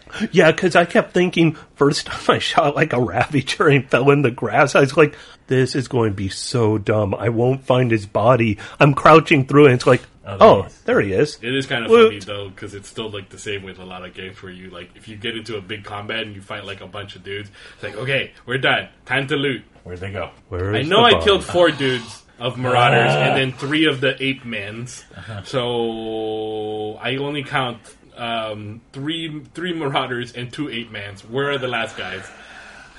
Anyway, I want to hit tab to highlight everything that's lootable. That'd be nice. Like Diablo. Although I like how they give you the option. I don't have a companion yet, because like I said, I'm taking way too much time exploring and wandering. But I like how they have the option of you could have your companion highlighted in combat, so you don't keep shooting them or checking if you should shoot them. You actually hurt them? I have no idea. Probably could. It would. I don't know what. Oh yeah, there was like something that happened where I was just like, wow, she dropped really quick, and I think I might have shot her with the plasma rifle. Maybe. If you play on Supernova difficulty, They die forever. it's permadeath Yeah, for there's permadeath companions. Don't- However, the rule is, if you turn from Supernova down to like hard, you cannot go back to Supernova. Oh wow. It's an all or nothing. Also, they prompted me when I got into the captain's quarter and got into the ship. It was like, in supernova difficulty, you can only heal by sleeping in the captain's bed. Yeah, you can only rest in your own bed. You have to sleep, eat, and drink. Yeah, Ranger mode. Yeah. So the perk that they offered me, or the flaw, was food addiction, and I was like, man, I don't want to be worrying about eating something I don't even know what was the it was the like you get benefit? all of it is perk point. So I know, but flaw, they give you a perk point. Oh, so you they put it just in give you any a perk yeah, they just give you a perk point to spend on any one of the perks. It's pretty much, are you willing to take this flaw for a perk. for 1 perk point? Yeah. For one thing that you get every 2 levels. Yeah. So I mean, depending on what comes up next, I'll probably I'll weigh it, of course. But I do like that they're like, yeah, you can that's choose cool. yes or no. Like, Yeah. That's cool. Who knows? It could be a flaw like it says, hey, one of your arms got wounded, so you cannot use 2-handed melee. and I'd be like, that's fine. with me. I'm one-handed. Yeah. Fuck that. That was a long discussion about the Outer Worlds, and yet we're only like 4 or 5 hours into it at most. Because that's a game making an impression. Yeah, it's good. It's monolith at monolithness. Yeah. Monolith? Or Obsidian. Damn it. I hate those companies with those names. Wait, did the Space Marines come back and Yeah. make another Well, game? don't they have like another name also? Like well, they're part of WB. They're part of Warner Games, but I don't know. No, I'm talking about Obsidian. There's they used to be Black Isle, if I'm not. No, there's like another name on the store for them too. I think. All these one name. Anyway. It's like Whatever. one name companies. Unless you have a name like Bungie, where it's like, that's just weird as shit. What other games? That's all the games I've been playing. I finished Cat Quest 2. Sure. It's a real good game. If you like weird, cutesy Zelda-style games, it's a lot of fun. I played some Cloudlands VR mini golf, because I did play some of my VR-ness. Cloudlands, it's a lot of fun. It's mini golf at its best. VR mini golf. I played Temple of Aluxis, which is a VR temple puzzle-solving game. No damn. Which should be fun, except they don't tell you how to interact with jack shit. So, like, one of the first rooms you come across, you're outside a temple, and it's pretty much you need to solve puzzles to get to the next room of the temple. So one of the first ones, there is symbols on a wall with wheels under them. So you need to turn the wheels to match the right symbols to open a door. And you look around the room, you'll find the symbols hidden in different places. So then you get them set up. One door opens. Inside that door is another door. And there's a glowing pillar in that room. And it's obvious you need to rotate the sections of the pillars because there's like vines going up it or glowing like lines that you need the lines to be, correct. So if you look, there's 4 sides to each section of the pillar and you need to rotate each section so the lines all match up. So it's a continuous line. I went to it. I tried grabbing it and spinning it and moving it. It doesn't explain. You grab it and then you have to rotate your wrist counterclockwise or clockwise. So instead of rotating this thing, you're rotating your wrist in a way that would not actually interact in the real world. So they're using basically a button prompt as opposed to an actual way you would naturally interact with the object. Yeah, it's VR, but they're not taking advantage of the fact that you're fucking in VR. That's a bummer. So that game, it's okay. Some of the puzzles are annoying. Wait, that you're fucking in VR? Oh, yeah. Yeah. Oh. Hell yeah. Damn, it's there. Like, there's a whole section on the site. I was so glad when Valve Index released the crotch attachment. Man, that made life so much better. We're not getting free blowjob machines with this president, guys. I'm sorry. It's not going to happen. So a couple other games I played. I played Monster Boy and the Cursed Kingdom, which is from the people who made whatever Genesis game way back in the day. Not Monster Boy, but another one that sounded like that. Alex Kidd? No, not Alex Kidd. All the Genesis games, like there's Kid Chameleon, Alex Kidd, like they all sounded the same. But it's pretty... This is so much a Genesis game brought to the modern computer age. It's a Metroidvania. I watched the speedrun of that they did at the last GDQ event, and it's a beautiful looking game. The artwork is fantastic, very cartoony, looks great. You could change it in monster form, so you start off turning into a pig who could cast magic, then you become a little snake who could climb up grassy surfaces and spit poison. Then you become a frog knight, so pretty much Frog from Chrono Trigger, who can wear armor and equipment, which ever since you turned into a pig and lost your human form, you couldn't wear equipment anymore. Frog can wear it. He also has a tongue where he could grab, like, pretty much it's your hook shot. Yeah. And then you get the lion who could, like, charge through things, so you could bash through breakable walls. Basically, each of the animal forms has a traversal ability in addition to its combat stuff, right? And then, like, dragon can short distance fly. It's overall a good game. It kind of goes on a hair longer than it needs to, which, depending on your thoughts on it, not necessarily bad. I got the dragon, which is the next to last form, went through a dungeon with the dragon, and then reached the point where I was like, kind of feel okay. I think I played like 8 hours. I feel good with what I played. I don't know if I'll ever play it anymore. The difficulty also kind of super spikes.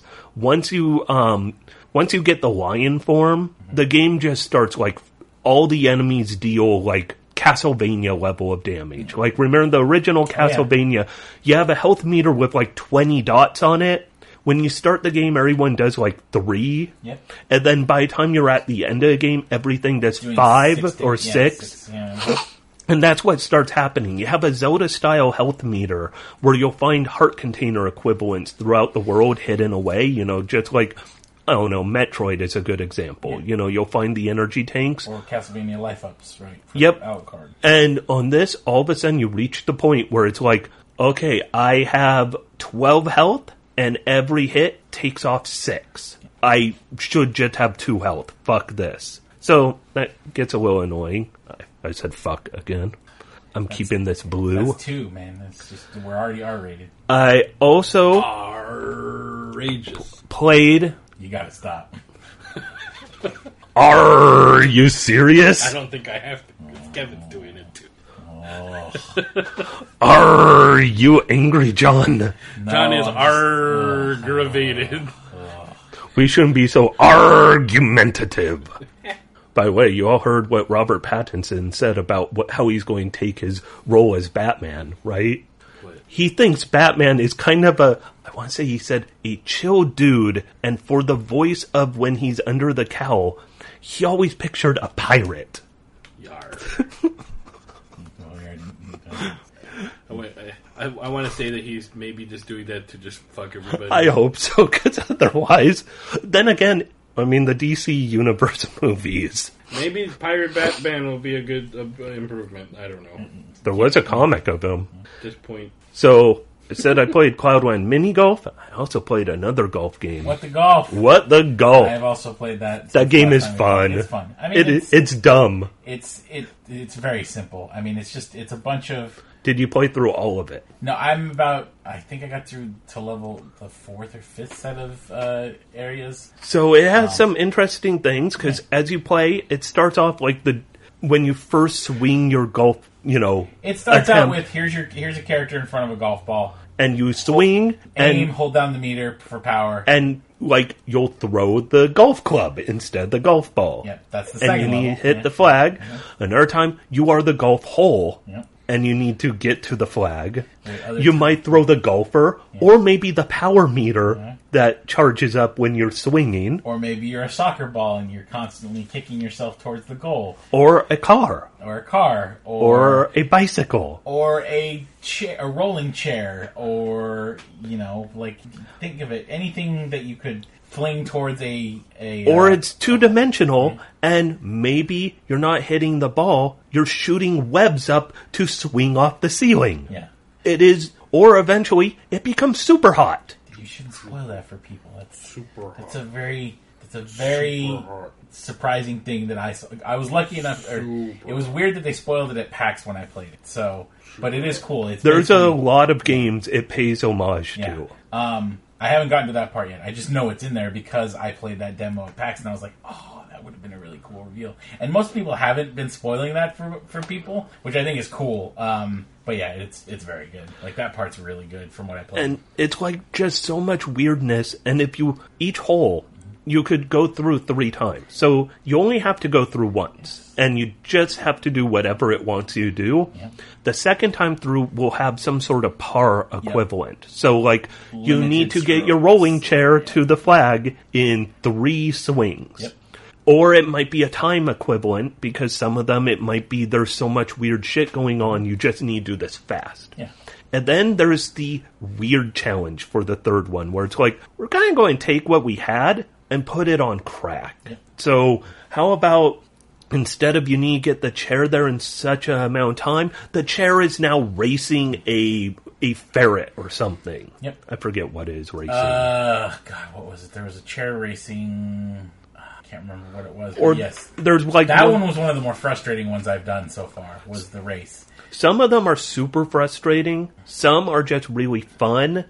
My only complaint would be some of these do get frustrating to the level of, okay, I'm just moving on. So what I will say to people who get frustrated is back out and move on. Yep, you don't need to get all 3 on everything unless you want to unlock an item for kind of a museum trophies, area. Basically. Yeah, it's a bunch of trophies. And yeah, I was definitely... when I was first couple times I played it, I was doing that. I was like, okay, I want to get all the things on it. And then I listened to one of the Waypoint podcasts, and I think Austin was like, don't do that. Don't be like me. And I'm like, okay, I got to train my brain not to do that. Yeah, if you really enjoyed the nature of one of the holes, go for it. Yeah. If you start getting frustrated, move on. Just walk away. Yeah. You don't have to do it. The game goes weird places. Yep.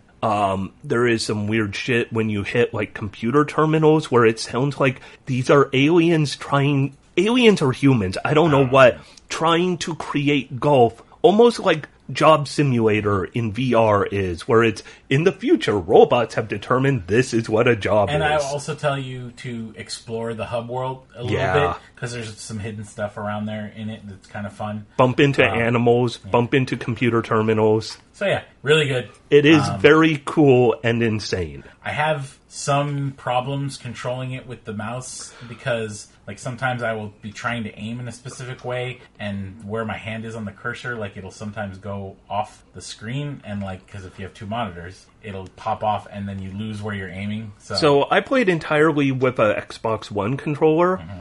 it's difficult to control how hard you're hitting the ball because it's determined by how far you pull back on your left analog stick. Oh, the stick? Yeah, so trying to get the perfect aim and the perfect power, sometimes it's hard to hit that sweet spot where it's a little uncomfortable for your thumb to be exactly that position, so you'll kind of get a little shape. They should have used one of the triggers and the analog stick for aim. That would have been right. But I still got through the whole game. The whole game is a lot of fun.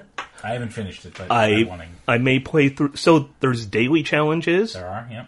There's also the streamer challenge, which I played the first one of that. That's up as a donation incentive on my Extra Life, where I think it's if I get another like 100 or 200, then I'm going to do the whole streamer challenge. I believe their message on those are these are hard levels, like these are very difficult. Yeah. And so. I did get through like 1 or 2 of them before I said, I should make this an incentive. It's also cool because the game itself on the main menu has an option to like show to friends, I believe it's called. Yeah, where it just, no hub world, just shows like a couple 6 or so random ass, like, here's some weird shit. So yeah, if you're wanting to show that off to somebody, it might be a good way to like, hey, here, play these 6 holes, see if you like the game. So it's a really well thought out game. It's very good. And then Epic Store or Apple Arcade for that one. So I think coming to Switch at some point. Yeah, probably. Of course, you know what's coming Switch? Everything. Yeah, why not? So another game I played, I was a Indiegogo backer on this. Ew. Indivisible. I tried that out at PAX. I liked it. I played through, so when I first started playing, I wrote down exactly my initial thought. Am I good or just mashing buttons correctly? There's a lot of stuff going on in combat.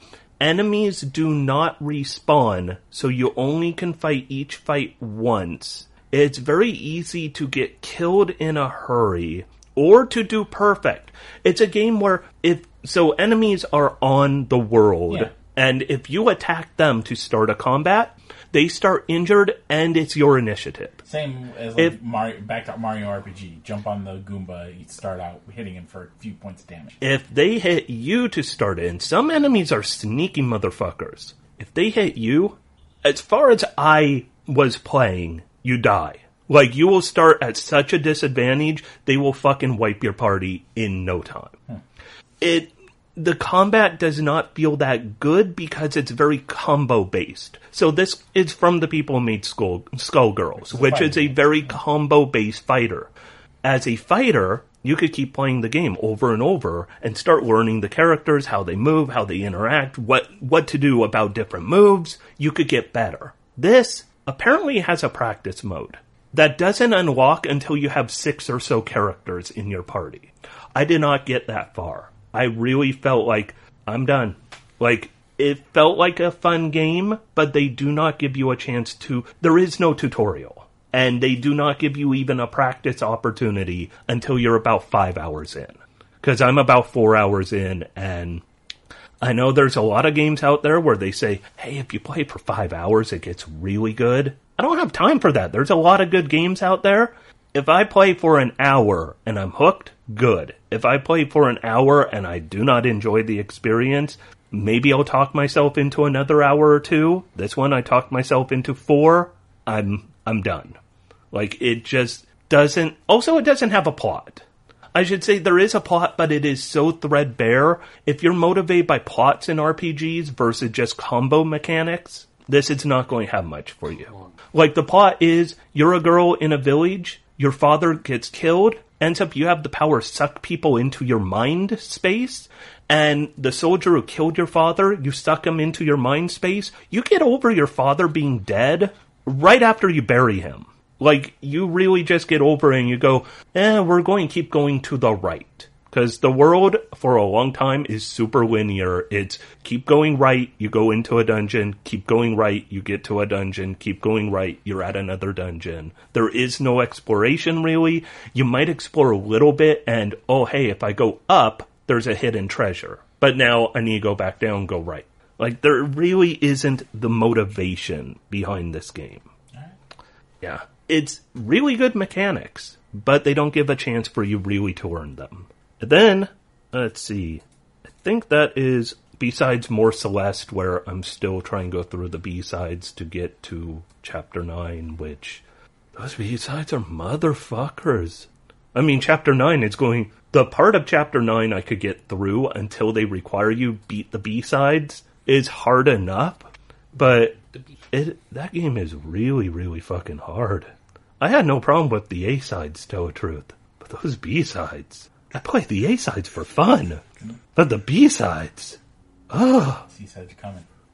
So then, if I beat all the B-sides, I could do the C-sides. They're coming for you. C-sides are... They sound scary. But C-sides, I heard, are only like 3 screens. Each one. It's like, no, we're just going to give you 3 super hard screens instead of like 24 super hard screens. All right, Kevin. It's been a month. Pick a new story. Okay, I've got some quick shot ones. All right, do it. Ends up Troy Baker refused to be Reese in Borderlands 3 because they wouldn't go Union, which seems to fit with how Gearbox The sooner we forget about the game, the better. So, wow.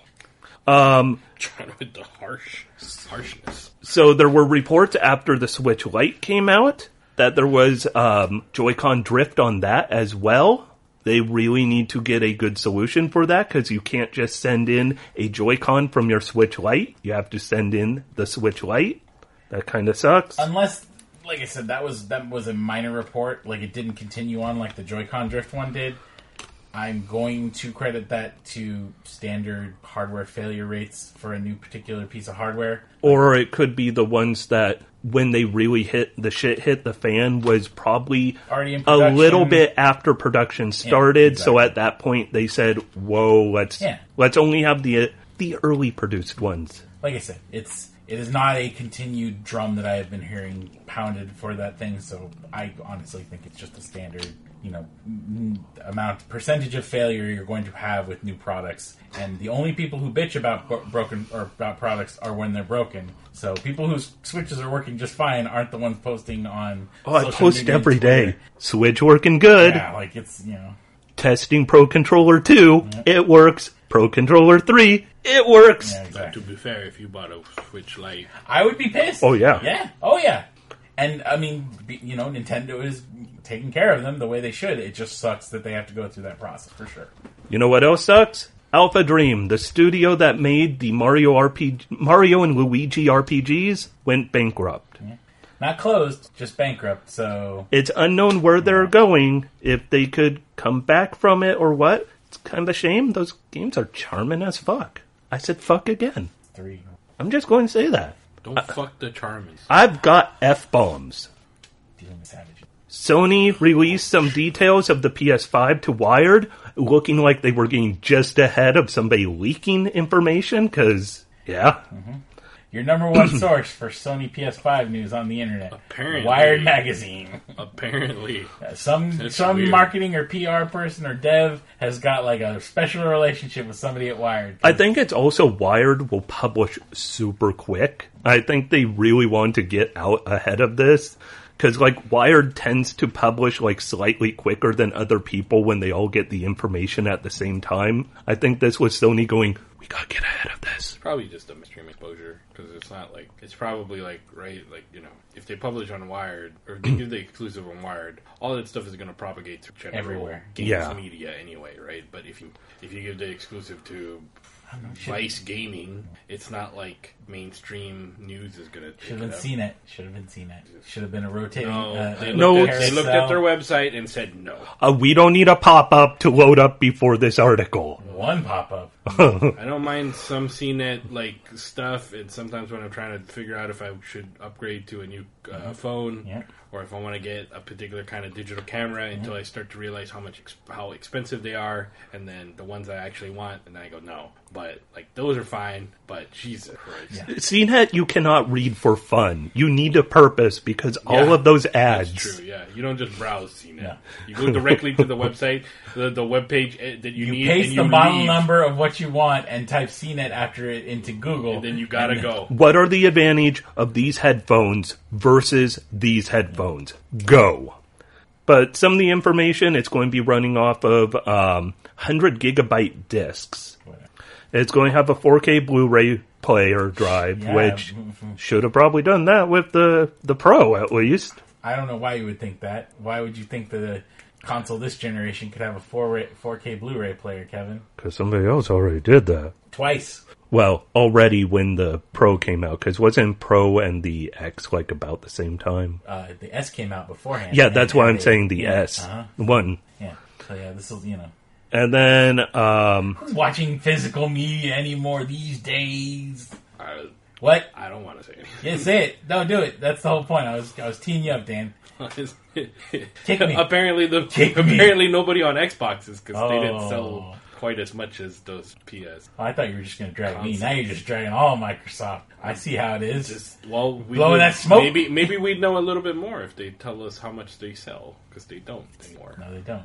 Supposedly, big selling point of the PS5 is supposed to be that it loads games quickly, which it better load it quicker than the 4. I mean, that's the real Mode 7 shit. Like, I'm okay, sure, but I don't know how much is it going to add the price having SSD as the default drive in it? Because, I mean, if you want a good-sized SSD, those are kind of pricey. I'm not even talking about the thing. I was like, I don't even know what that actually means. Because, we have not seen both of these things out in the open at all. We don't even know. They're both going to have... We don't know what they look like. They're both going to have a terabyte SSD. That's what's going to happen. Because a terabyte now is approaching the flashpoint, the SSD prices... is quickly approaching the $99 point, which is, when you consider when a corporation orders a product, they order hundreds of thousands of those items, therefore their price is going to be significantly lower than what a consumer is paying. So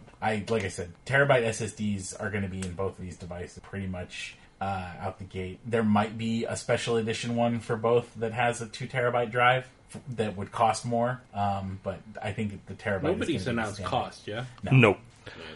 Yep. So one of the big selling points is supposed to be that the user interface is supposed to give you more information, which good. They're actually What does that mean? Hopefully they actually work on user interface, because everyone's user interface is garbage. Like, they're better than they have been early in the console, but no one has made a console with a user interface that just feels like you could do what you want to do when you want to do it.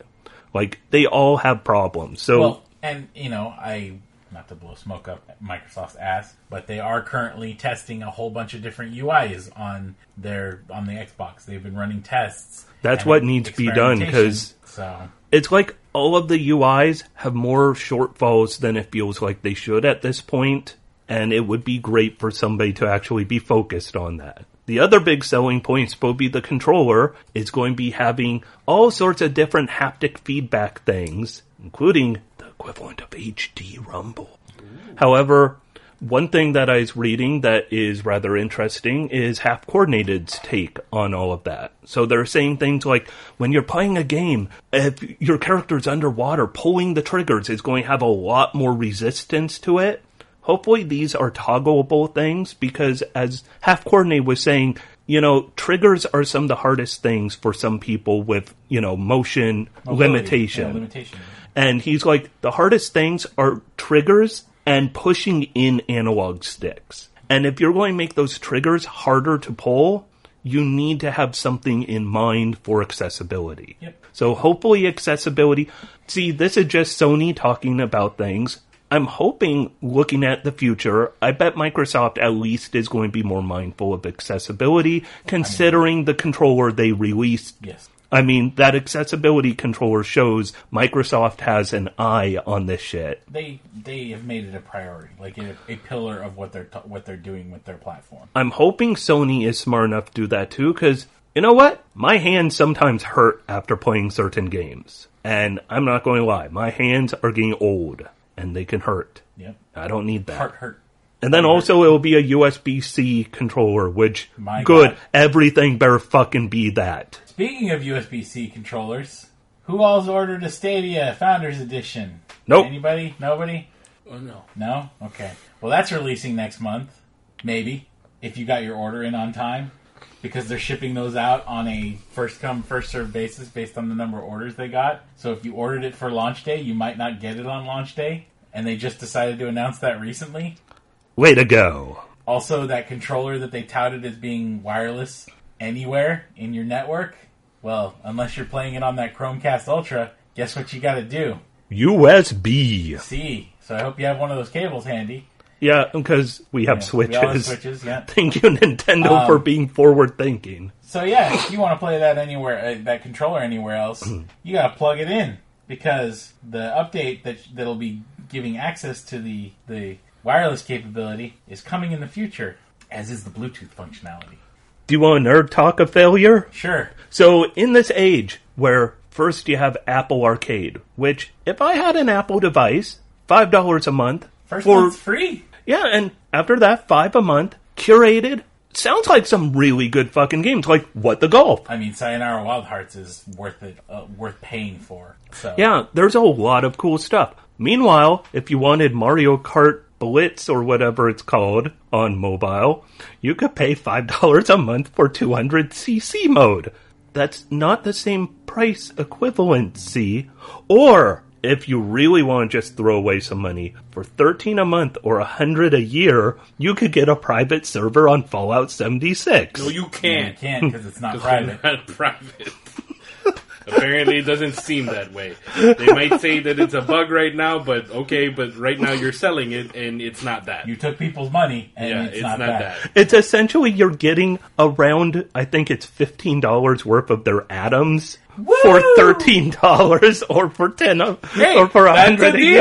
Yeah, you are saving $1.01 off of what you would pay for it normally, unless you spend $0 on atoms. Then you're just getting really screwed.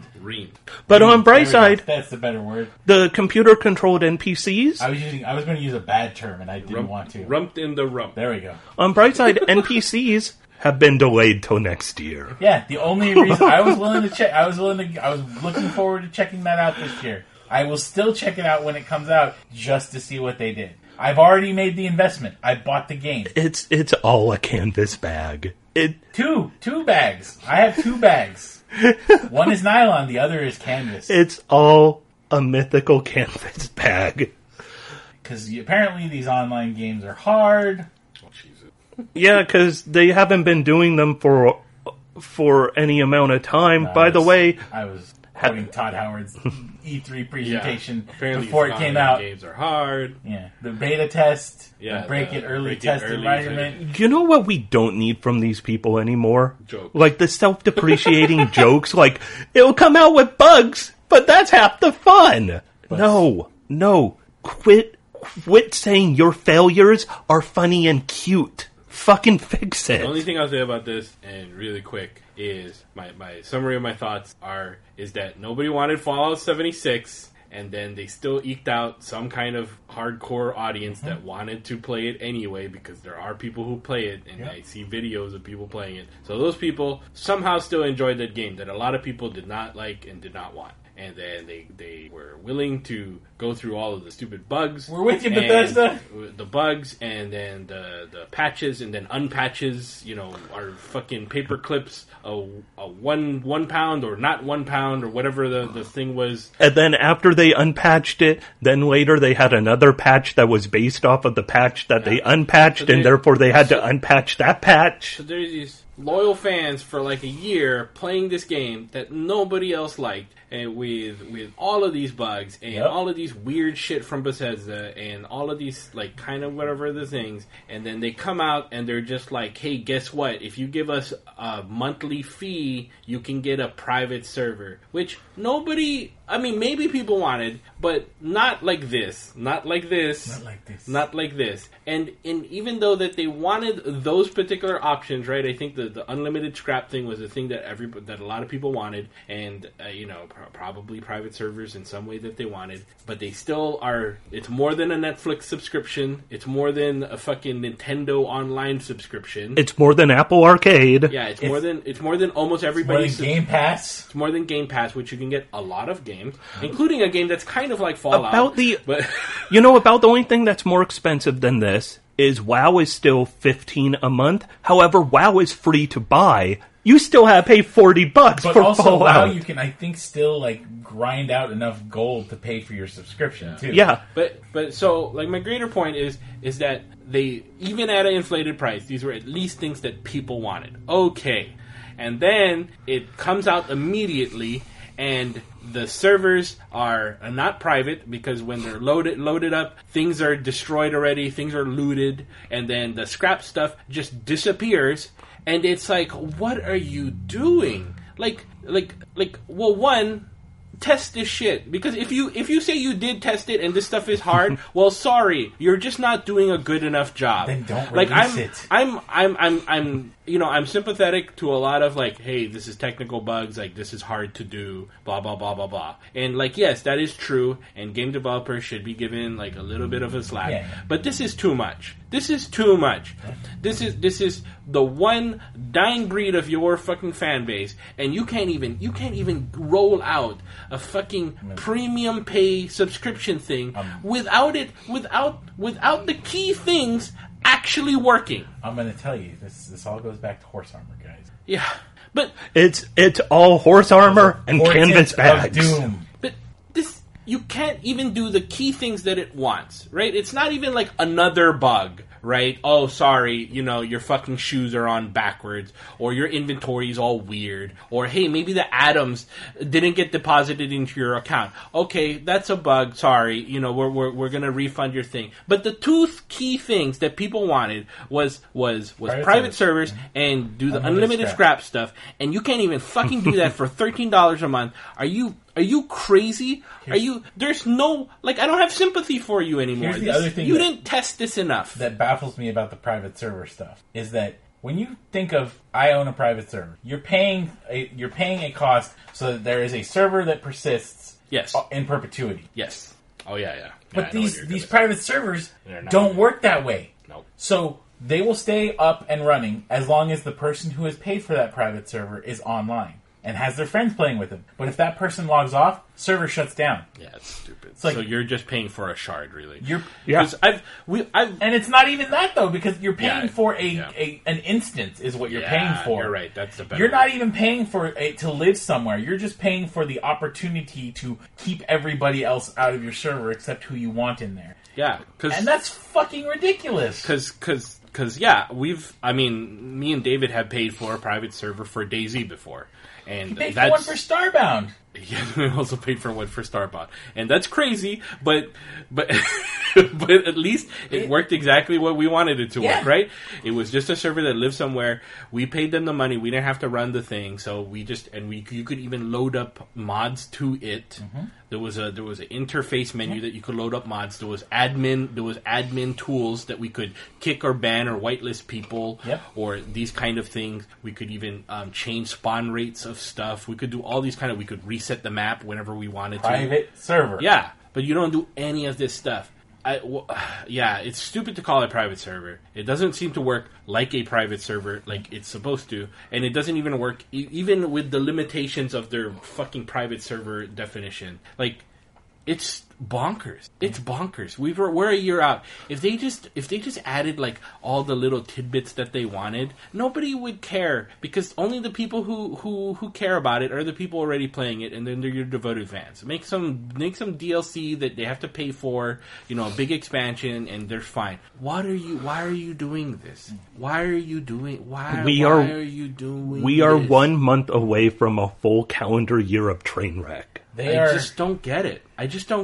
They are slowly venturing into, we killed the franchise with a single game. Yeah. Like Mass Effect level territory. Yeah, I just don't get it. I mean, it's all the goodwill is gone. All the goodwill's gone. I still want to play another one of those games. I would still buy it if they announce tomorrow that they're going to make a Fallout 5 or the whatever the next Skyrim is, or Starfield, which is that actually a game? Yeah, is that a thing? Is that going to be like Titan for Blizzard? Title screen is what going to it be like is. Titan for Blizzard, where it becomes like Overwatch or something. It becomes something else. But I would play any of those games because I like your shit. But But like, man, I don't know what is going on there. Man, I cannot wait. I cannot wait for Elder Scrolls to be called like Elder Scrolls 76, and then they're just like, yeah, this is what you wanted, right? Told people to a server on an Elder Scrolls map. I can't believe it. So, speaking of abysmal failures, I did want to bring up another company that apparently released an abysmal failure this year, at least according to the CEO. Which one? That would be Ubisoft. The sequel to Dan's favorite game, one of Dan's favorite games from last year, or is it 2 years ago? I think it's 2 years. 2 years ago, if not more. Apparently, Ghost Recon Breakpoint has been a disaster, according to Yves Guillemot. Yeah, I mean, I think this is just. Well, one in their call, I think they said basically that these service games, the sequel to service games, they have to be a lot better when they no launch. Shit when they launch. Yeah, no shit. But they have to be a lot better when they launch because we no longer want to be on the ride. Well, for the initial one, people are willing to sacrifice and wait it out and wait till it gets better because hey, this is the first one, right? So this is new. This is the first Division. There was a lot of people that stayed through with that game. This is the first Assassin's Creed. Yeah, well, I mean, talking about the service, but I mean, that's the parallel here. Same company too. But just like For Honor and like Rainbow Six Siege, like people were waiting to wait through all of the bullshit and the balancing stuff, and it's obviously you released the game half baked. You didn't bake this all the way.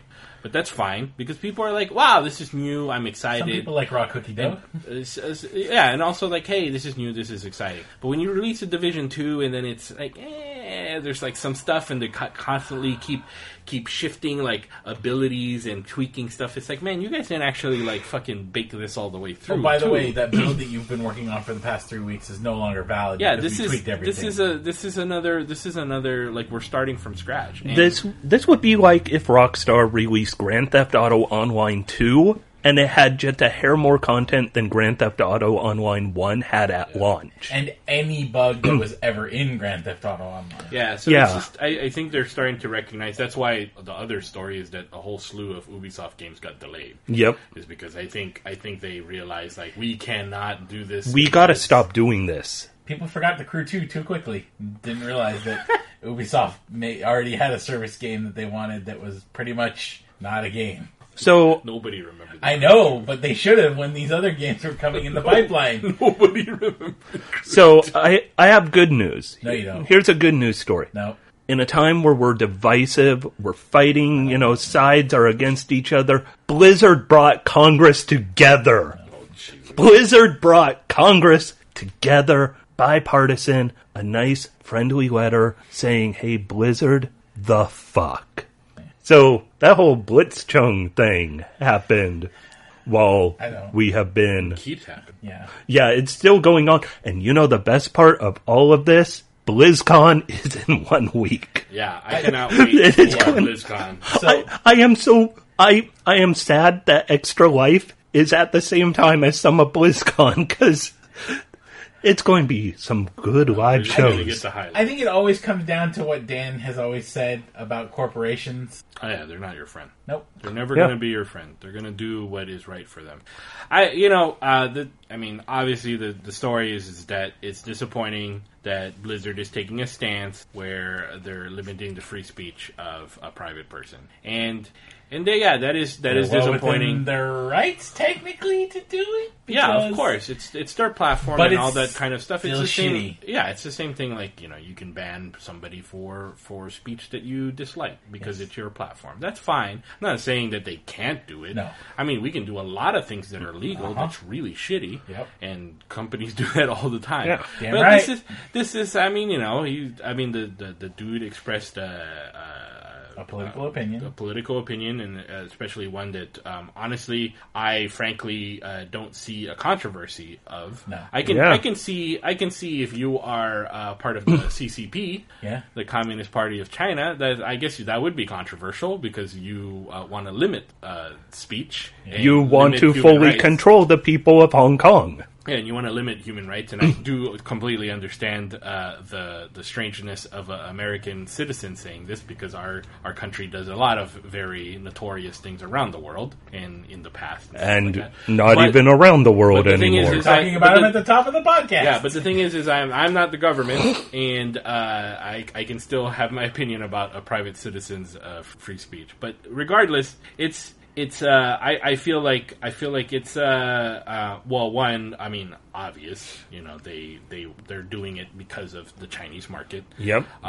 Two, it's crazy that in their press release they're trying to act like it's not because of the Chinese market. This has nothing to do with our feelings on China. Yes, it does. Yeah, and three, translation, this has everything to do with our business in China. And three, again, I was talking to John about this when it broke. Like, the Asia Pacific region constitutes 12% of their revenue. Yeah, you telling me that, and right? Yeah. But that includes China. I mean, that includes China, Japan, and Korea, and all of the Asia Pacific region, meaning Philippines, Vietnam, all that stuff. Yep.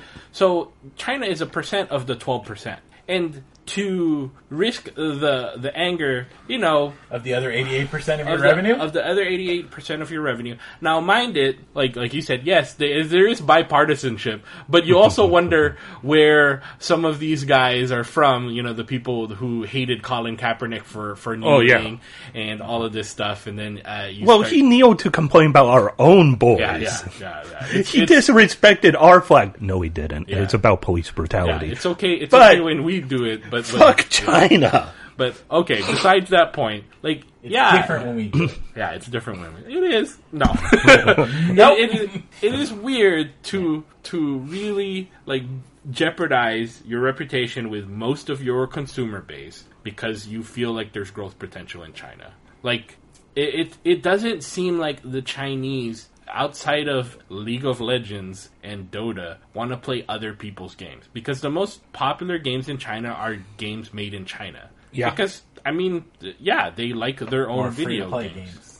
Free-to-play games. So I don't know what this is. It's the same thing with with the NBA stuff, right? So, I get it. They want to expand to China. That's a huge market. They want to do that kind of stuff. But so if the Chinese stop watching basketball, and those people who love basketball, where the fuck are they going to watch basketball? They're going to start watching the French league? Yeah. Fuck no. What about Filipino basketball? No, they're not. League. Look, I like Filipino basketball. It's fun because it's really passionate. But it's not good basketball. It's as good as that basketball can be, but it's not really good. I mean, I don't even watching college basketball, right?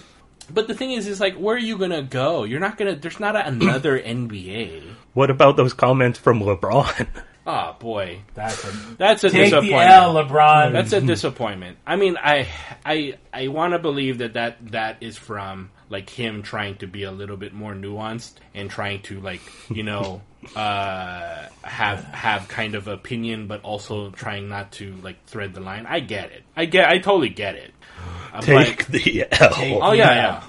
I totally get why you would do that, but it's also disappointing. It's disappointing when super disappointing. It's disappointing when Steve Kerr is not very out and out about it. Yeah. It's like this is a. I mean, also, you guys are really extremely critical about Trump, and I love you guys for that stuff, and that's cool. And you're very critical about gun control in the United States, and that's cool. LeBron has talked about African American civil rights and that kind of stuff. That's really cool. I'm really glad that you were able to make a controversial stance.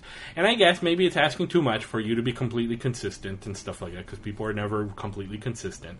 But it is disappointing. It is pretty disappointing that especially for a league that has prided itself on its allowing their people to be and more progressive, at least relative to the other American sports league. When Greg Popovich sits there and goes, none of this matters, our president's a moron, and you go, thank God there's a man in there who's saying something that's meaningful. But conversely, like I think Austin, the Waypoint podcast that talks about the Hong Kong Blizzard stuff is actually really good, because I think Austin does a really good job of kind of iterating like where somebody would want to be a little cautious about talking about that stuff, because you kind of think about the people, like again, like we were talking about, like the bipartisanship, like who are the people who have to gain about demonizing China? And you were talking about right? Ben Pack actually mentioning that too. Yeah, like, it's people who are like like kind of on the wrong side of what we believe, right? Like really far right wingers are very like anti-China and stuff like that. I mean, we're anti-Chinese government. We're not anti-Chinese people, and but there's you gotta start to think like, where is this sentiment really coming from? Why is there a bipartisan? Why are the Republicans suddenly like for like freedom of expression and stuff like Actually, that? Okay. Republicans, it's all about Trump says that the economic disparities. Yeah. And so no, this is, if you're a good person, this is about you don't want people oppressed. Yeah, so like I totally can kind of get where some of those guys are coming from, because like you're 100% completely informed about, like, you are a United States citizen, so you have a very good way of approaching your own government and stuff like that. You can have your own criticism. Another government, a little bit different. I don't have a lot of money at stake. I'm not in front of like those kind. It's a roundabout way of me saying I kind of understand.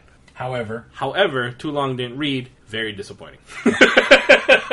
we to go back on all of the things Too Long Didn't Read, understand.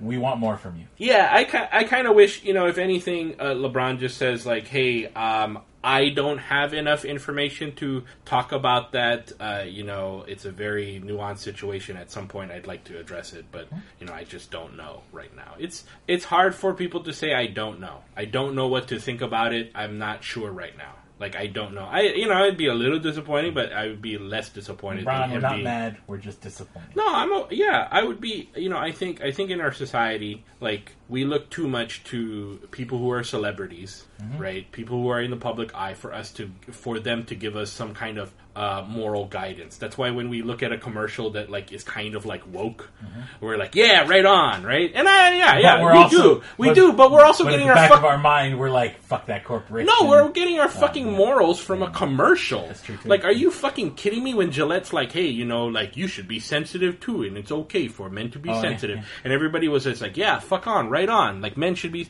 It's like, you're getting your morals from a corporation? Are you fucking kidding me? It's a commercial ad for razor blades. You should be smarter. However, I do have to say, I like the thought of hanging out on a beach without a shirt on, just going, yeah. So, because of that, I want a Buick, because Matthew McConaughey drives a Buick. All right. It's not the worst. Yeah. It's not the worst choice. It's Space choice. But, like, it's the only choice. All I mean by that is, like, when we look to celebrities too much, and then we go like, oh, what do you think about this? And, like, I don't want to say, like, oh, just shut up and play basketball. You should have a political opinion and stuff like that. But I think it's okay. I think we should be more okay about people saying, I don't know. I don't know. I'm not sure. I'm sorry. I'm not going to comment on it. But what we want in addition to that, though, is that we want them to say, I plan on looking into this, or like I guess so. Like I would like that, but at the same time, like my point is like we shouldn't be so like hung up on what these people say. Oh, LeBron doesn't know about what's going on in the Middle East because like, the thing is he plays basketball. Like that's not his. Well, one like maybe he just doesn't know. Yeah. Maybe he's not curious. Yeah. Like you shouldn't be looking to like somebody that's famous for your morals, for your lighthouse, for your moral guidance. Right? Like, I mean, maybe you should talk to your friends, you should talk to your family, you should talk to people who you have, like, respect of, and hash out your morals. Read from learned people about the subject. You can read about philosophy, those kind of things. Hey, if you're religious, maybe you should talk to your priest and make an informed decision if whether or not you think your priest is full of shit or not. Yeah, you're holy or you're unholy priest. Yeah, because if you can find... It's who you trust. Like, if you find a priest that you can trust and you can talk to and they can tell it to you straight, for moral guidance, hey man, all power to you. if it has to be like your fucking barber or something like that, all power to you. But like, we shouldn't be like, oh man, Martin Scorsese like doesn't like Marvel movies. Fuck that guy. It's like, who the fuck cares? Yeah, do you like the Marvel movies? Yeah, I do. Then what does it matter? Of course, Martin Scorsese isn't gonna like the Marvel movies. It would be more surprising if he was like, I loved fucking Captain Marvel. Yep. That would be really surprising. Of course. I have to say, I was highly impressed by Ant-Man and the Wasp. It really changed my perspective on cinema. Coppola comes out and says, yeah, man, that stuff is great. Coppola and Scorsese used to fucking do cocaine and quaaludes and watch movies on projector screens and then fucking think of, like, how to, like, do new cinema. Yeah. Like, these guys are not gonna like a Marvel movie. No. And it's okay that they don't like it, because I don't have to like every single thing either. Like Roger Ebert was a great man when it came to movie opinions. He thought video games were trash. Yeah, and so you know what? Who cares? And I think on the most part, I mean, he probably would dislike probably more than half of the Marvels. I bet you he'd like some of them because he tended to like some. I mean, you know, he could appreciate. He cinema. loved pop culture. Yeah, he liked Beavis and Butthead Do America. Yeah, that got two thumbs up. Yeah, I think he liked Fifth Element. He liked movies that were he liked movies that he found good. Just because he didn't like every movie doesn't mean those movies were bad. I think it comes down to a tweet that got a bunch of the bad Twitter saying the bad stuff. Heather Alexandra from Kotaku said saying that it's very obvious to anyone who is smart. Reviews, in particular, she talking about video game reviews, are not objective. No. They're subjective. Oh. Every reviewer is going to have their own personal leanings going into how they review the game. Fuck that. What are you talking about? Yeah, all of a sudden bad Twitter's like, and that's why Kotaku has the SJW problem. Fuck off. I mean, that stuff is stupid. You know what? You know why? You know why they're all objective? Because there is no end all be all version of what the game is, that a good game or a bad game are. No, I could tell you, good game, no women in it, because we all know girls don't like games, and that's all bullshit. You want an objective review? Read a review of a camera. Yeah. On fucking on CNET. Yeah, you have to get through the ads. Hey, this took even those can get subjective. Oh no, totally, yeah. Because but at the same, but it's more objective than anything, right? It's like it took these kind of cameras. This one took these kind of cameras. This one had this battery life. This one had this battery life. Actually, quantifiable data. But also, Tom's Hardware. Go there, and you could get a comparison of the 2080 Ti versus the 2080 for how many frames per second they will put together running in 4K on ultra settings on Rise of the Tomb Raider. Yeah, but there's no... The Outer Wilds and the Outer Worlds are not the same game, therefore you cannot quantify each game. Yeah, you can. Yeah. How many frames per second? It would be like going to, a museum of impressionistic art and going like, okay, well, it has to fill these criteria to be the most impressionistic, and it's just like, well, this has a score of 88 out of 100. Like, no, this is stupid. Okay, this is just dumb. And then there's the guy who walks in and goes, that's just paint on the wall, fuck off. Yeah, there's no formula. It's a light switch. There's no formula about any of this. Like, while Marvel does have a formula for making movies, it's not like a mathematical equation. No. It's like, hey, we need to do this in the first act. We have Iron Man, that's worth 8. However, in this one we have Thor, he's worth 6. That's any movie, right? Like, that's the formula, like the hero's journey type of thing for the most part, right? Yeah, that's true. In some stuff. I'm just saying Marvel has a formula in the way that they have a way of they present their movies, right? Like here's they usually do like some kind of cold opening into a cool intro, and then here we go. Let's establish all of the stuff going on. Let's have some quirky stuff going on. Here's a climactic fight, not the climactic fight though. And then hero loses. Yeah, usually hero kind of loses somewhere in the middle and has to rebuild, come back, and then go for that final climactic ending, and then a stinger at the end to hint the next movie. Yeah, and that's totally fine because, I mean, I don't mind it. I've read comics a lot. And Keep those giving me comics that. kind of are structured the same way. Yeah, because it's not necessarily the framework. Or comic art. You're not necessarily there for the framework to surprise you. You're there to see the actual craft and context that's being the content that's being presented. And it's okay to go to movies for different things. Yeah, right? and Marvel movies, you're not going for one movie. You're going for part of the experience of the whole, cinematic universe. Because you're never going to have a solid conclusion to any of these movies. Because there's always the next one. And that's completely different than, let's say, a Scorsese movie. Scorsese movies tend to have a start and an end to them. They don't have, they don't have Nick Fury show up at the end and go, yeah, let me introduce you to this other mobster. Yeah. And then we all go, oh shit, Spider-Man's in the next Scorsese movie! Yeah, it's called Good Webless. Best fellas. No web. Good fellas, best. Nobody has Spider-Man's webless. I got you. Yeah, I got you. The Panther Father. And we gotta stop. Sinister I have fellas. good news. Sinister fellas. Here is good news to end this on. Okay. If you like horror movies, and you like, or horror games, and weird as, horror games. No, Dan thought you said the bad word. No, I thought you said horror games. Prostitute games. Oh boy. Oh boy. So yes. If you like that, go to Pornhub, and I like sexy games. if you like horror games, and you like weird shit, IGN Japan had a little thing going on the other night where you had Suda51 and Swery65 talking about what they're going to work on together, being published by Devolver Digital. Oh boy.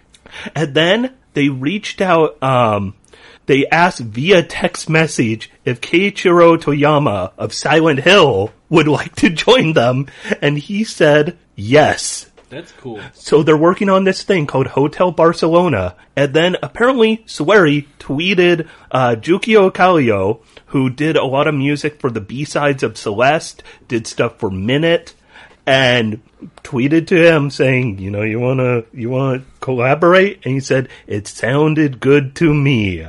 This sounds fucking awesome. It's a $1 million budget with inspirations from Twin Peaks and Siren. Yep, that sounds, I am so signed up for that shit. Sounds like a thing that will be... This will be something. A thing, yeah. Uh-huh. That was hell of a thing. It will not be bad. No. Like, it might have elements where you could say it's bad for one reason or another. But the total picture, it's going to be glorious in a special way. It's gonna be bad, but also, ironically, really awesome. Swery and Suda together. Yeah, it's going to be the video game version of Cam. That's what it's going to be. See, that is good news to go out on. Yeah. And on that note, let's all go explore space capitalism and come to grips with our place in the world. And in universe. case, yeah. in case all, obviously, in case all of you out there, Darnell, got used to having a podcast again. Oh, yeah. We will not be back next week. Because Kevin's raising money. I will be doing Extra Life on his YouTube channel. On my YouTube channel. If you want information on where to find that YouTube channel or to donate, fuck you. extra-life.org/participant/Heponwana, HEPONWANA, or just look for Kevin Nelson on the extra-life.org website. I'm easy to find on it. It's www.creedthoughts.org/creedthoughts. Fuck. I did it again. It's all blue. Yeah, you should donate. It's a very good cause. Yes. It all goes Seattle Children's. Yeah. Also, there are donation milestones. I guess that's the proper word now, is milestones. Oh, not incentives. So, milestones coming up. Like, some of them I need to do is I am going to play the Quiet Man Answered Edition. Eating a hot chili pepper every hour on the hour while doing it. That will start at, I think it's around 8 p.m. Pacific Daylight Time, however. PT. Your Extra Life stream starts at 8 p.m.? No, the Quiet Man. The Extra Life stream starts at 8 a.m. with Saturday morning cartoons, which would be Chucho. Chucho is a real cool, quirky game. So that's November 3rd? 2nd. Second. So next Saturday, November 2nd, it starts at 8 a.m. Pacific time. It ends probably around 11 or so which is about 28 hours. Why are you doing 28 hours? Milestones. He hates himself. Oh, yeah. I allow up to 3 extra hours, plus there's an extra hour for daylight savings. There is a milestone for me to do Palmyra Orphanage as my spooky midnight game. I will be doing the Quiet Man Insert Edition right before that. Play a game about orphanages for the kids. Yep. About spooky orphanages. I also have, after the spooky games, there will be 3 of them in a row, because I'm fucking insane. After that will be a game all about Keanu Reeves. There is a RPG Maker game. Oh, about you're going to play Enter the Matrix. It's something a true crime Keanu story. Reeves is in that. It's something a true crime story. I forget what it is. Wait, but hold on. Yeah. Is there a Keanu Reeves game that's not the RPG Maker game? You're not talking... Oh, I'm looking at your schedule here. Is it absolutely a true crime story? That is it? No, but is there actual Keanu Reeves? Is Keanu Reeves in any video game? Enter the Matrix. He's not.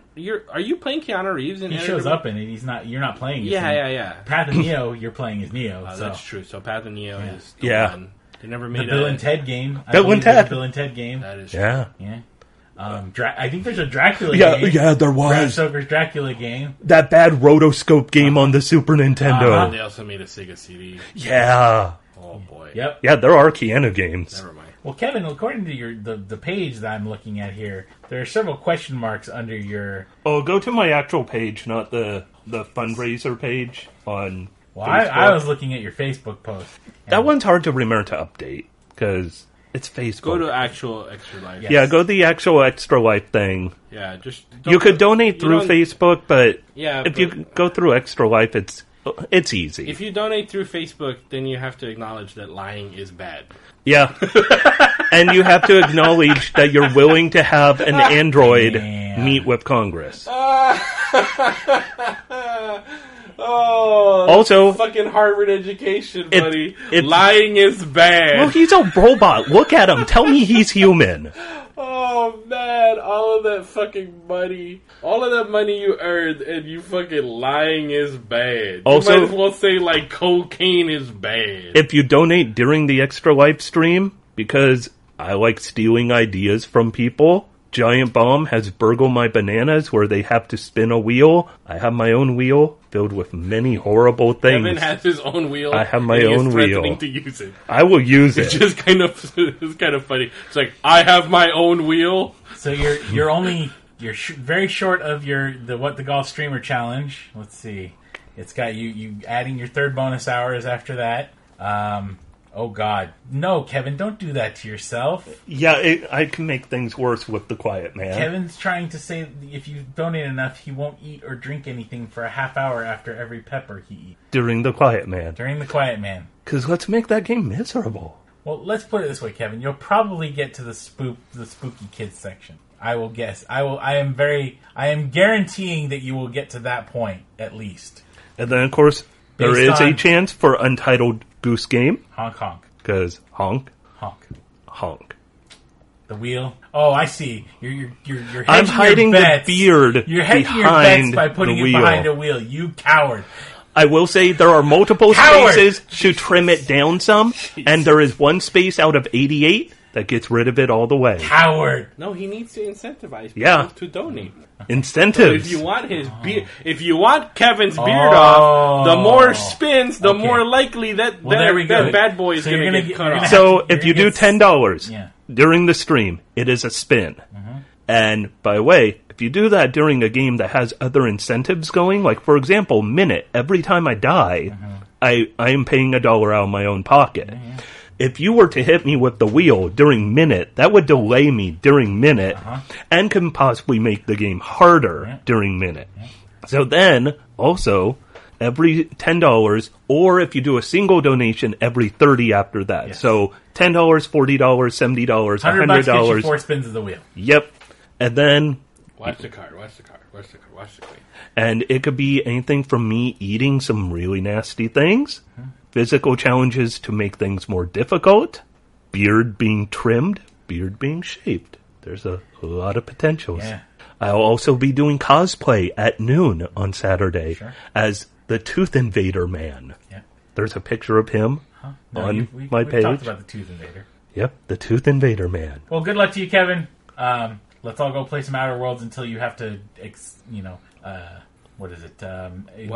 What's the word I'm looking for? Fundraise and submit your body to that sort of telethon torture for the kids. Operators are standing by. Operators meaning go to the extralife.com. I'll say my wheel, it involves, I want to say it's like 13 different very spicy things I'd have to eat. 13 different very sour things. I went to international sour things because, like, there's a British thing, it's like the raspberry fizz bomb or something that's described as the most sour food that anyone has tried according to a bunch of reviews. Or there's bugs. I don't like bugs. I don't eat bugs. Bugs are edible. I believe it's 16 different varieties of bugs. Sweet. There are sour, or there are spicy ones. Sweet bugs. There are Salty sweet bugs. There's sour cream and ranch. Yeah. There's hickory barbecue. All right. What the fuck is a sour cream bug? It's a bug that's coated in sour cream. Sour cream thought, chips? The bug just naturally tasted like sour cream. I'm like, I don't know. I've never eaten bugs. So I found this ant. I'm curious. Well, that's like guacamole. There's some meats that are sweeter than others. It's just, I love that you're what is a sour cream bug? They're naturally found in sour cream. Bugs? I don't know what bugs taste like. It all depends on the type of bug. There's also grubs. Yes. There are chocolate-covered crickets. Those are the sweet ones. Yep. And then there is one space on the wheel out of 88 that is friendly to me. One space, I color-coded them, the gold space. Uh-huh. I can eat chocolate-covered espresso beans. Okay. Because I get one. You get one. There's a lot of negative ones. I feel like if somebody donates $5,000 in one shot, you have to take a picture of whatever happens in the bathroom in the 12 hours after the with the stream. peppers. I thought I was throwing up, but it actually came out the other end. The first real incident in the bathroom, 12 hours after the stream, that person gets one picture of it. The bucket in front of you and the toilet behind you. Yeah, whatever happens, whatever comes out after all those peppers. I blame Bree. She had the idea of the bugs. We gotta stop. We're done. Thank you so much. Good luck, Kevin. Bye, everybody. We will be back in like 2 weeks. 2 weeks. Bree bugs you? Bree bugged me about the bugs. You gotta stop. Arg! I'm Batman. Avasti penguin. I be taking ye to the brig. I throw a batarang. Arg! You see he's talking to somebody, not fucking nothing. But Ben Affleck's talking to him. Hey, he talked to Superman about Martha. We're done. Martha. Done. Arg! Me mother's name be Martha. Be Martha.